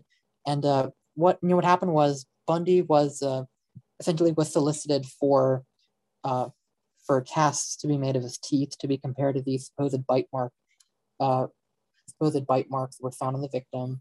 And Bundy basically chipped his tooth, deliberately, chipped his tooth, and then basically said, let them explain that now. And so the cast of his teeth was then taken after his tooth had been chipped, and yet it was said to be a perfect match for bite marks that were made at a time when Bundy's tooth had not been chipped. And there's really no way that this could be possible. That if the bite marks were a perfect match for Bundy's chipped tooth when his tooth was not chipped at the time, then clearly someone is lying in some way. They're either forcing a match that's not real, or or even worse, the evidence itself is completely fabricated from whole cloth, that there never were bite marks, and they basically just took the bite marks from Bundy and used them to fabricate new ones. And there is actually a possibility that is what happened, because the expert witness for the prosecution who testified about the bite marks basically said, in order to do his analysis, he took the plaster cast model of Bundy's teeth and then used them to bite the victim's cadavers, and then looked at the marks that were produced that way. So it is rather ironic and strange that the process used to validate Bundy's bite marks is also exactly the process that one would use if you wanted to create bite marks that never actually existed in the first place. And given the strangeness of Ted Bundy's, of the bite marks matching Ted Bundy in a state that he was not in at the time that the murders took place, I think that there does have to be a serious consideration of the possibility that this evidence was made up out of whole cloth in the first place. And people generally interpret what Bundy said, the whole let them explain that now, as him being, trying to elude the authorities and mislead them and try to trick them. I think that there's another potential reading if you consider the possibility that Bundy realized that he was starting to get set up in a certain way, that he was starting to become the fall guy for a lot of murders that were not just his own work. And if he realized that he was about to become the fall guy, he probably would have started doing everything he could to change that about himself, and try to muck up the case as much as possible to make sure that they couldn't pin it on him. And that's another potential reading of it in light of everything else that had happened. That Bundy went from this sort of political golden boy that everyone that was well respected, no one even would believe that he was capable of this sort of thing, to having his name get used in the murders of Janice Ott and Denise Naslund, and then a year after that, getting arrested and then quickly turned into the suspect that everyone believes did it, and having all these murders pinned on him that he could not have possibly done. He would have known too that he couldn't have done both the Carol Durange and the Deborah Kent murders at once. And so certainly it's not me trying to say, oh, Ted Bundy's innocent, poor Ted Bundy, because clearly he has a number of he has a lot of depravities inside of him, and I'm certain that he has committed many murders, but pinning every single murder on him and him alone is an untenable position to take. And I do believe that Bundy realized at a certain point that he was being turned into this fall guy for what was happening. And at that point, it would make sense to do everything possible to avert that. So, ultimately, there's a lot of so those two things really do cast a lot of doubt on Bundy being the sole perpetrator. It doesn't mean that he was not involved. I think it's a good chance that he was, but as the sole person who was involved, it is very unlikely that it could have been him. The forensic evidence really points away from Ted Bundy and not towards him. Now, what's troubling about the way the case disposition occurred, though, is that this evidence, which should have at least put reasonable doubt in the mind of the jurors, did not succeed at doing that. When they brought up well, first of all, the bite mark evidence, Bundy's defense counsel more or less failed him. They said they had these photographs that they could prove, Bundy had not had a chipped tooth at the time, but they somehow never introduced this as evidence. So they basically failed him on that front, and ineffective defense counsel is, of course, the theme that runs through many serial killer cases that you'll find in Program to Kill. But then in terms of the secretor versus non-secretor evidence, the jurors, for whatever reason, did not seem able to understand what this evidence actually meant. They basically said, well, the evidence told me that, but I think one of them said, I think this is very close to the exact quote, one juror basically said, well, the evidence told me he was a secretor, so that fit right in. Even though, of course, Bundy was, even though the evidence from the semen found at the victim's bed was from a non-secretor, so of course it didn't fit right in. But the juror, for whatever reason, believed that it did. And this can be attributed to one of two possibilities, I feel like, either ineffective defense counsel yet again, or alternatively, that the jury itself had been stacked against Bundy, or quite possibly a combination of both. One of the weirder things to come out of that happened during this trial is that Bundy had a jury expert, a so-called jury expert, who was with him and helping him out in the selection of jurors, by the name of Emil Spillman. And Emil Spillman was a doctor in Atlanta. He ran a practice there, and he was actually he was a hypnotist. And the history of Emil Spillman is rather provocative in that sense. He formerly served in the Korean War in the Marines. And then he was at a 1969 seminar on hypnotism run by the American Institute of Hypnosis. And the American Institute of Hypnosis was founded by a man you're probably familiar with, Stephen, William Joseph Bryan, who shows up in multiple contexts as the alleged programmer of Sirhan Sirhan, RFK's convicted assassin, and also the alleged programmer of Arthur Bremer, the individual who tried to shoot George Wallace, and then also the alleged hypnoprogrammer of Candy Jones from the book Trolling of Candy Jones. Yeah. So this individual, William Joseph Bryan, who himself is also a Korea veteran. He was in the Air Force. Yeah, he was in the Air Force and what he described as the brainwashing section, which is really interesting. When you look at sort of the history of a lot of this stuff, I think the Korean War is very crucial to all of it. A lot of interesting cults get going in the aftermath of the Korean War, and you see a lot of military veterans lurking in the background. Of course, we're currently looking at some of this in regards to the Unification Church. You could also point to the Finders, which have been set up by Miriam Petty, an Air Force veteran. Another one you sort of have is the Mankind Research Unlimited outfit we've detailed before, which really appears to be a Navy operation. Yeah. It's a very fascinating topic. And Brian also was a Wandering Bishop to boot. So. Right, exactly. And he possibly even did know David Ferry, although it's not definitive. But yeah, so William Joseph Bryan, he was a veteran of the Korean War in the brainwashing section, as you say, in the Air Force. But it is rather interesting that he and Emil Spillman are both hypnotists, both veterans of the Korean War, albeit in different branches of the military, though I think there was a decent amount of fluidity between the two, especially when it comes to the more MKUltra type of work they were doing. But yeah, Emil Spillman shows up at a seminar that William Joseph Bryan was running in 1969, and then just about a decade later, he shows up on Ted Bundy's defense team for some reason. as a jury expert, although there's no indication of how his expertise when it comes to selecting a jury comes up. But nevertheless, you end up with a jury that appears to be totally stacked against Bundy, even though Bundy supposedly has, this expert helping him pick it and was doing it all, according to what he wanted. You would get these people who cannot even understand basic forensic evidence that would exonerate Ted Bundy all on its own. And so Bundy is yet again convicted of these murders at the Chi Omega sorority house. Now, this all happened. However, this all happened after another murder, the final murder attributed to Ted Bundy that he is accused of committing. That is the murder of a 12-year-old girl, Kimberly Leach, on February 9th, 1978. Once again, somewhat of a deviation from Bundy's normal MO, which was to target, older teenage girls or young 20s girls.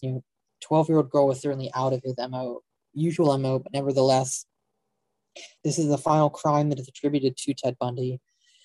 And yet again, there are a couple, once again, weird aspects about it. Not necessarily to say that Bundy was not involved, but that there are certainly questions raised about it. And as I go through the whole thing, I don't want anyone to misconstrue. I'm not in the camp of poor Ted Bundy. I don't exactly feel a whole lot of sympathy for him, but what I do think, and what I always think, is that the legal system needs to be held accountable to work properly and maintain its standards, because when you step outside of that, you create a system where you can pretty much railroad anyone for anything. And knowing the truth about these cases is important. It's an important part of justice for everyone who is who becomes a victim of these things. That if you don't hold accountable every single person that was involved, then you have let people get away with these horrendous crimes like murder and rape and other things like that. I believe that Bundy was involved in a number of these crimes, and not trying to exonerate him in any way. But what I am pointing out is that if Bundy didn't act alone for any of them, or if he was even innocent of some of them, and that he was basically taking the fall for other people, potentially people who were more politically connected than him, who needed to be needed cover, that it's not acceptable to just say, well, Bundy was part of it, so that's it. I don't care if there were other people. We got one guy, we got justice. That's not justice. It's justice when you get everyone who is part of it and hold them all accountable, and when the system works as it should. And I don't think that it's acceptable to break and bend procedure, just to get a conviction. I think and I think that oftentimes when it does happen, it's because to go through the full process and get the full truth and go into a more complicated picture than the simple lone nut narrative everyone wants, that's often the objective, and that's exactly what we enable when we allow these manipulations of the legal process to slide. But anyway, my long rant aside on our justice system. Yeah, Bundy was, the day before the murder of Kimberly Leach, there was an incident targeting a police officer in Jacksonville, Florida. Basically, there was a detective named Jim Parmenter, Parmenter, who was relatively high up in the police department there. By one account of Ann Rule, he was actually the chief of detectives. His daughter, on her way home from school, was actually approached by this guy in a van who, trying to solicit her into it, saying he was a firefighter. And her brother luckily came over and stopped anything from happening. And he also reported the license plate number as it was driving away. And then a day later, this van turns up in connection with the abduction of Kimberly Leach, who is later found murdered herself. And so ultimately, when Bundy was arrested and charged with this murder, there was evidence presented that was linking him to this man, although not the most compelling evidence.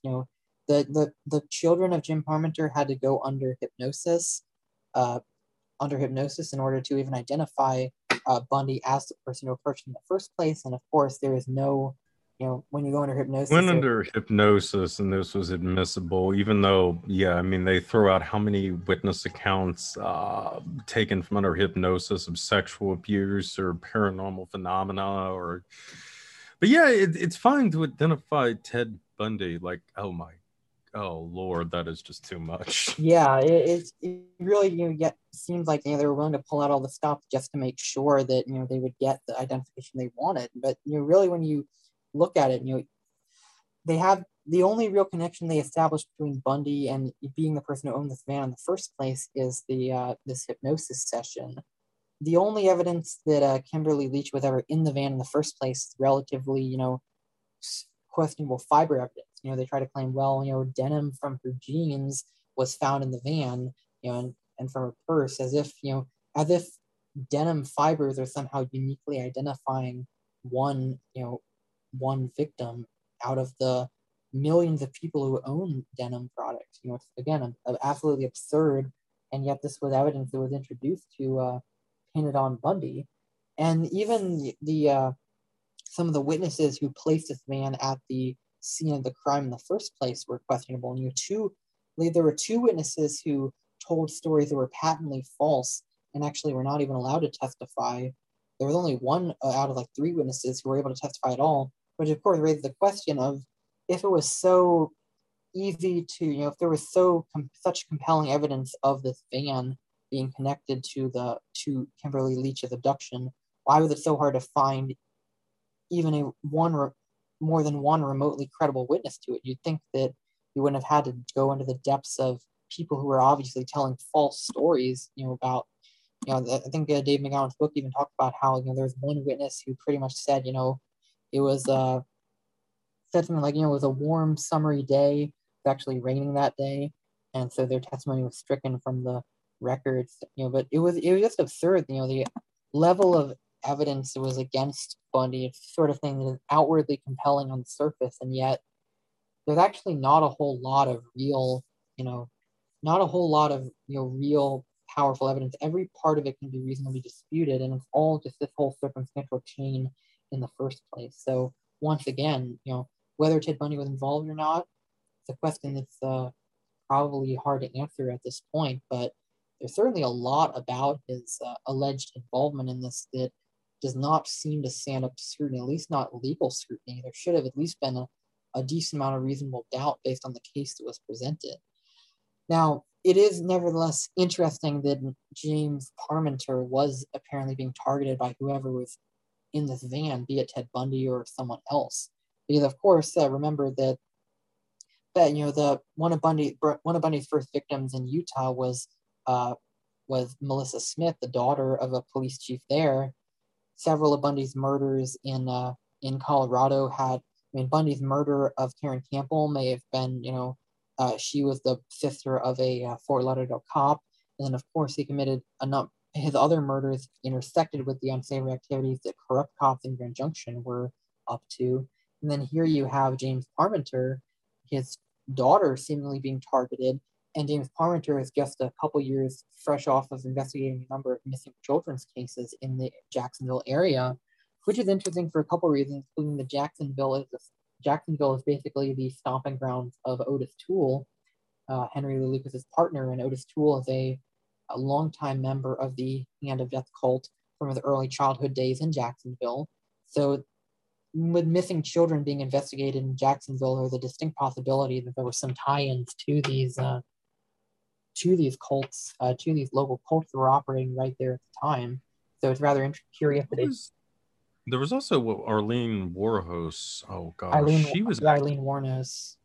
Warnos, yeah, she was active in Daytona Beach, I think, around this time. Daytona's, only about an hour and maybe 10-20 minutes south of Jacksonville as well. Right. And, it was also sort of that whole area. I mean, it's really been big for a lot of years with a lot of biker gangs, especially the Outlaws and that type of thing.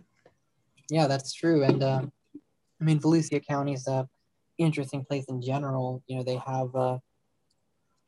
They were the site of a rather infamous electronic voting machine error, so-called error in the 2000 election, where Al Gore received negative 16,022 votes, funnily enough.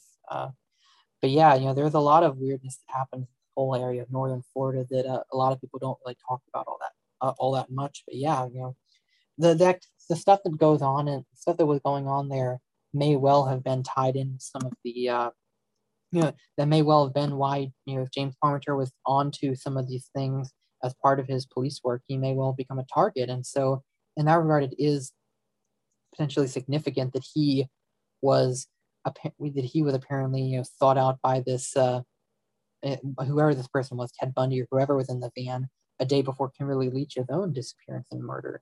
It is strange, no doubt. And then the final sort of weirdness about the whole thing is that one of Bundy's defense witnesses was a man named Milton Klein. And Milton Klein, the name may be recognizable to some people because he appeared in certain works on MK Ultra back in the late 70s. I believe John Marks's book, Search for the Manchurian Candidate, he was talking about, he was interviewed and he basically said, yeah, I've been part of these MK Ultra programs. I worked on creating Manchurian candidates. And I believe he even said some quote to the effect like, yeah, it would take me 5 months to create a Manchurian candidate, but only 1 month to create a Manchurian patsy. And so, yeah, he was giving these statements about MK Ultra and claiming to have been involved in MK Ultra. And so it is rather weird for him to turn up on Bundy's defense team, incidentally disputing the testimony under hypnosis, which not wrong to do so, but it's still odd to see a character like that show up here. But then later, Milton Klein would soon be charged with lying about his credentials, basically lying about having degrees from Columbia University and Penn State University that he didn't actually have. And so he was, charged, and he was charged. I believe he was convicted of this this perjury that he, testified to having these degrees that he didn't. And for whatever reason, Ted Bundy's lawyer in the Kimberly Leach case was also representing Milton Klein as well, a guy by the name of Vic Africano. So, just, that one last weird correspondence with MK Ultra yet again seems that you couldn't get through Bundy's murders without it making one final appearance. But ultimately, Bundy. So after this happened, not too long after that, Bundy was caught. Finally, he was caught having impersonated a man by the name of Kenneth Meisner. And what's weird about that is that Ken Meisner was a real person, a former Florida State University student. And somehow Bundy knew a lot of information about Ken Meisner's life that he had no reasonable way of knowing. He even knew about a California trip that Ken Meisner had taken a number of years ago, and there was no one who knew about that except for except for the military personnel records division. So somehow Bundy was able to get access to this information about Ken Meisner that was only held in military records. So again, it appears that, and this was talked about directly by the real Ken Meisner himself, giving an interview to a news article. He literally said in print, no one knows about this except for the military personnel archives. So how the hell did this guy know this? It really spooked him quite a bit. So once again, as with the whole escape from Colorado in the first place, it's highly unlikely that Bundy would have been able to pull this off without having some kind of outside help. In this case, outside help, a handler or something, to obtain information that a normal person would not have been able to obtain, and then give that to Bundy as his new fake identity. But ultimately, Bundy was caught, found out, and then he was, charged with these two murders. And by the end of it all, he was finally put on death row in Florida, sentenced to be executed, and that's pretty much that was the end of the story. He was on death row for a while. He, made these confessions near the end of his life, but ultimately he was executed in 1989. And from that point on, the cases were pretty much all closed. No one saw fit to challenge them anymore. And even still today, DNA evidence was taken from Bundy to be compared to future crimes. I don't think it's ever hit on any unsolved crimes thus far. But what has never been done, to my knowledge, is to test Bundy's DNA against any surviving forensic evidence from crime that he was already assumed to be guilty of or already convicted of, to verify that these convictions were actually real. No one seems to have any interest in doing that, in validating and potentially disproving certain cases that are already considered by everyone to be the work of Ted Bundy. All right, to wrap up, let's pull back and look at the bigger picture here. What Bundy is implicated in seems to echo the long-time allegations against the Son of Sam cult, as well as Henry Lee Lucas's Hand of Death outfit. And I would, of course, be remiss, and I would never hear the end of it from John if I didn't mention that the Finders cult was also busted in Tallahassee in 1987, I believe, a couple of years after Bundy had set up his base of operations there. So, is in your estimation, this indications of a bigger picture, a bigger organization at work here, as you seem to have been saying throughout? Yeah, I would absolutely agree with that. I think that the evidence of cult involvement really just threads its way through this entire story, from the statements being given to Seattle police about this larger cult being behind the murders there, the signs of that a lot of these murders in Utah and in Colorado were murder for hire, revolving around drug networks and other things. Signs that Linda Benson's murder, which again Bundy was seen at the crime of, and Grand Junction officers like Ben Myers and his underlings were themselves connected to, the signs that Linda Benson's murder was a cult killing, maybe even a cult killing, was the same exact calling card used by the Hand of Death. All these things on their own give pretty strong indications that there were tie-ins with these same cult networks that we've talked about on this show for quite some time.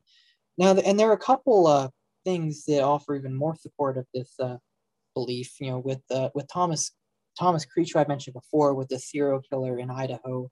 Well, he was arrested in Idaho and then confessed to a barrage of crimes all around the country.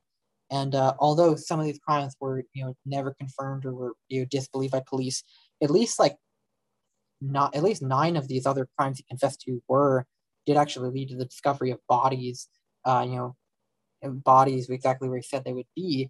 And he, of course, talked about being drawn into the satanic cult, which did murder for hire and which committed which did these ritualistic killings, which killed both for these pleasure, satanic pleasure, but also for specific organized crime reasons under contract.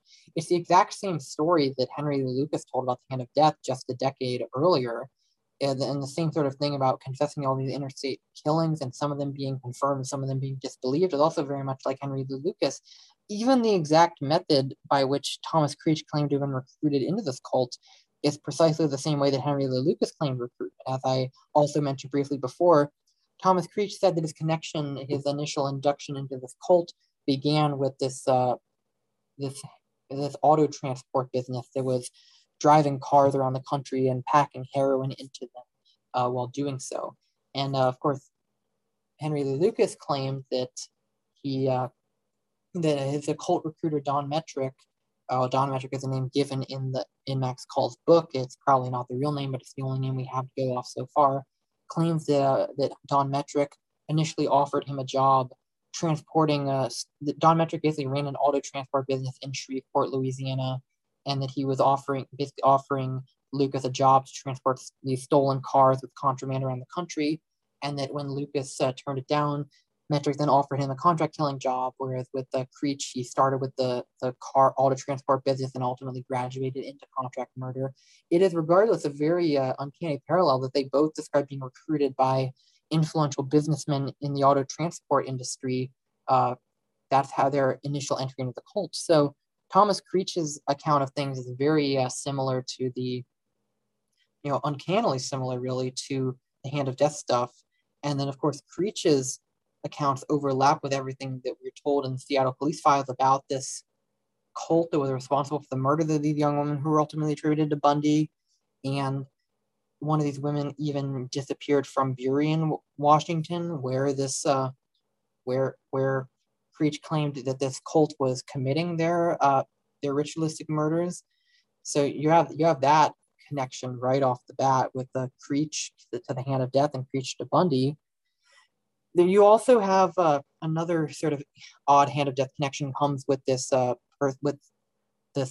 Adam Walsh case that I brought up previously.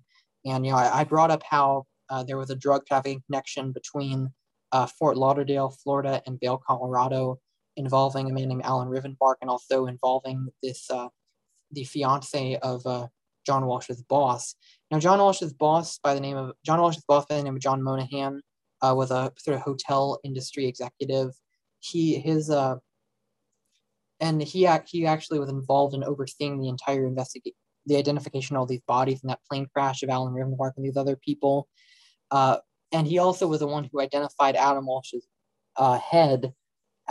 The head of Adam Walsh that was discovered after Adam Walsh's disappearance as being Adam Walsh's head. And why I bring that up specifically is that there's actually in recent years some doubt that Adam Walsh was really murdered at all. And it's a very strange and seemingly controversial thing to say, but this journalist by the name of Arthur J. Harris, who has been looking into the Adam Walsh case for some time, initially, turned up evidence in police files that although the case was pinned on Otis Toole and was closed by a confession from Otis Toole that didn't really seem to have a whole lot of backing to it. There's actually a lot of buried witness accounts in the police investigation pointing to Jeffrey Dahmer, another serial killer who shows up in Program to Kill as being the perpetrator of Adam Walsh's abduction. And that was the focus of Arthur J. Harris's initial investigation.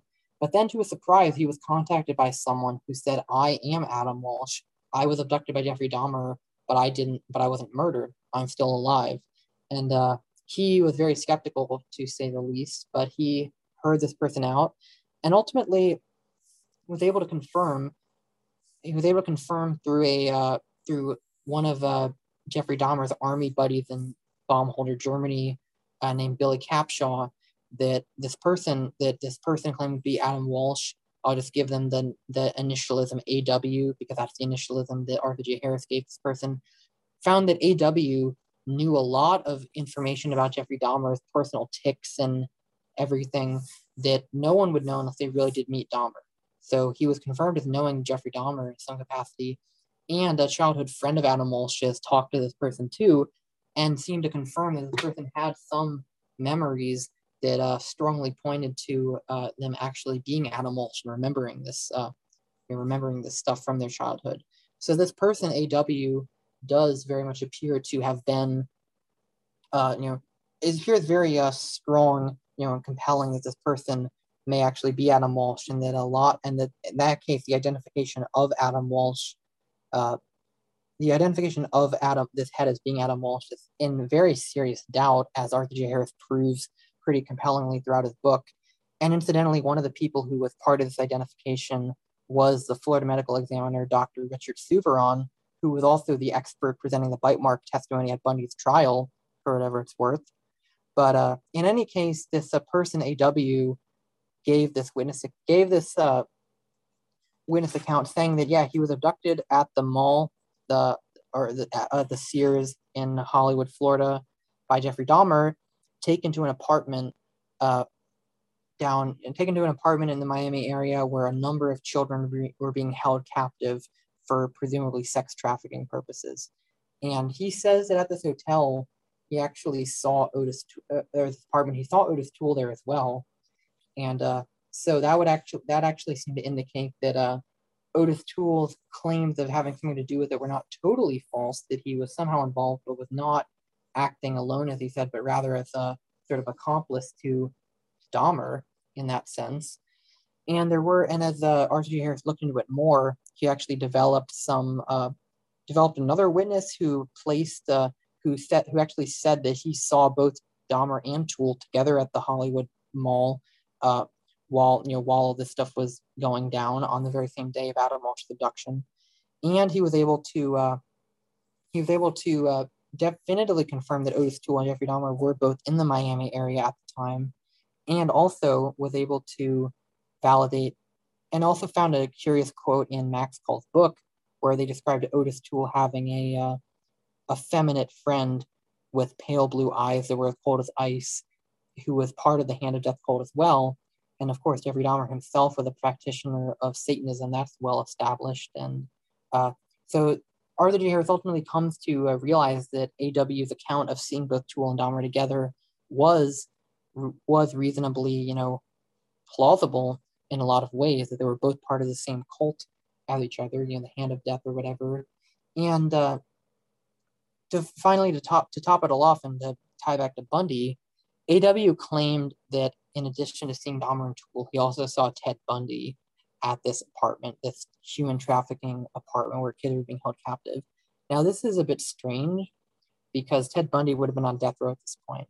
Adam Walsh was abducted in July of 1981.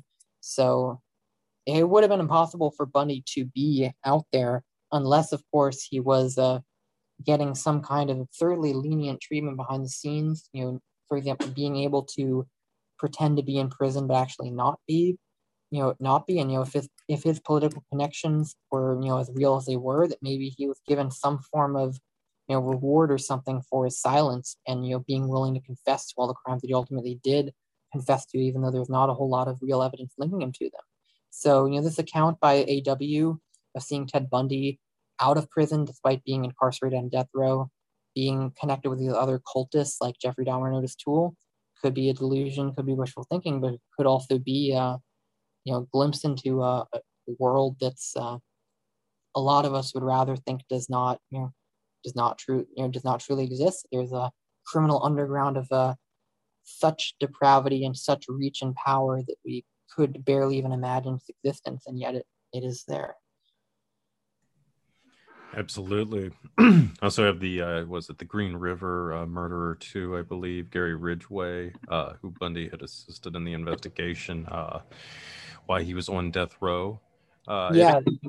Yes, it had occurred to me. He was also interesting. The Green River murder was also obviously convicted in Washington State, but he had originated from Salt Lake City. So that's kind of another interesting connection to that particular region. No doubt.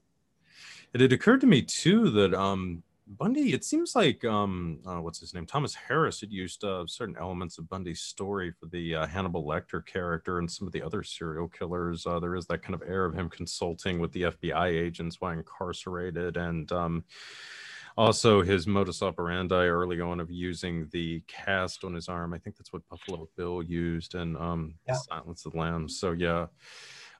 Very interesting because there's a lot of interesting stuff in Thomas Harris's books, certainly. I would say that he was probably aware of some of the stuff that we've been talking about as well. I mean, he was, I think, the main character, Clarice, or who was inspired in part by the profiler John Douglas. I believe he was a major inspiration for the book.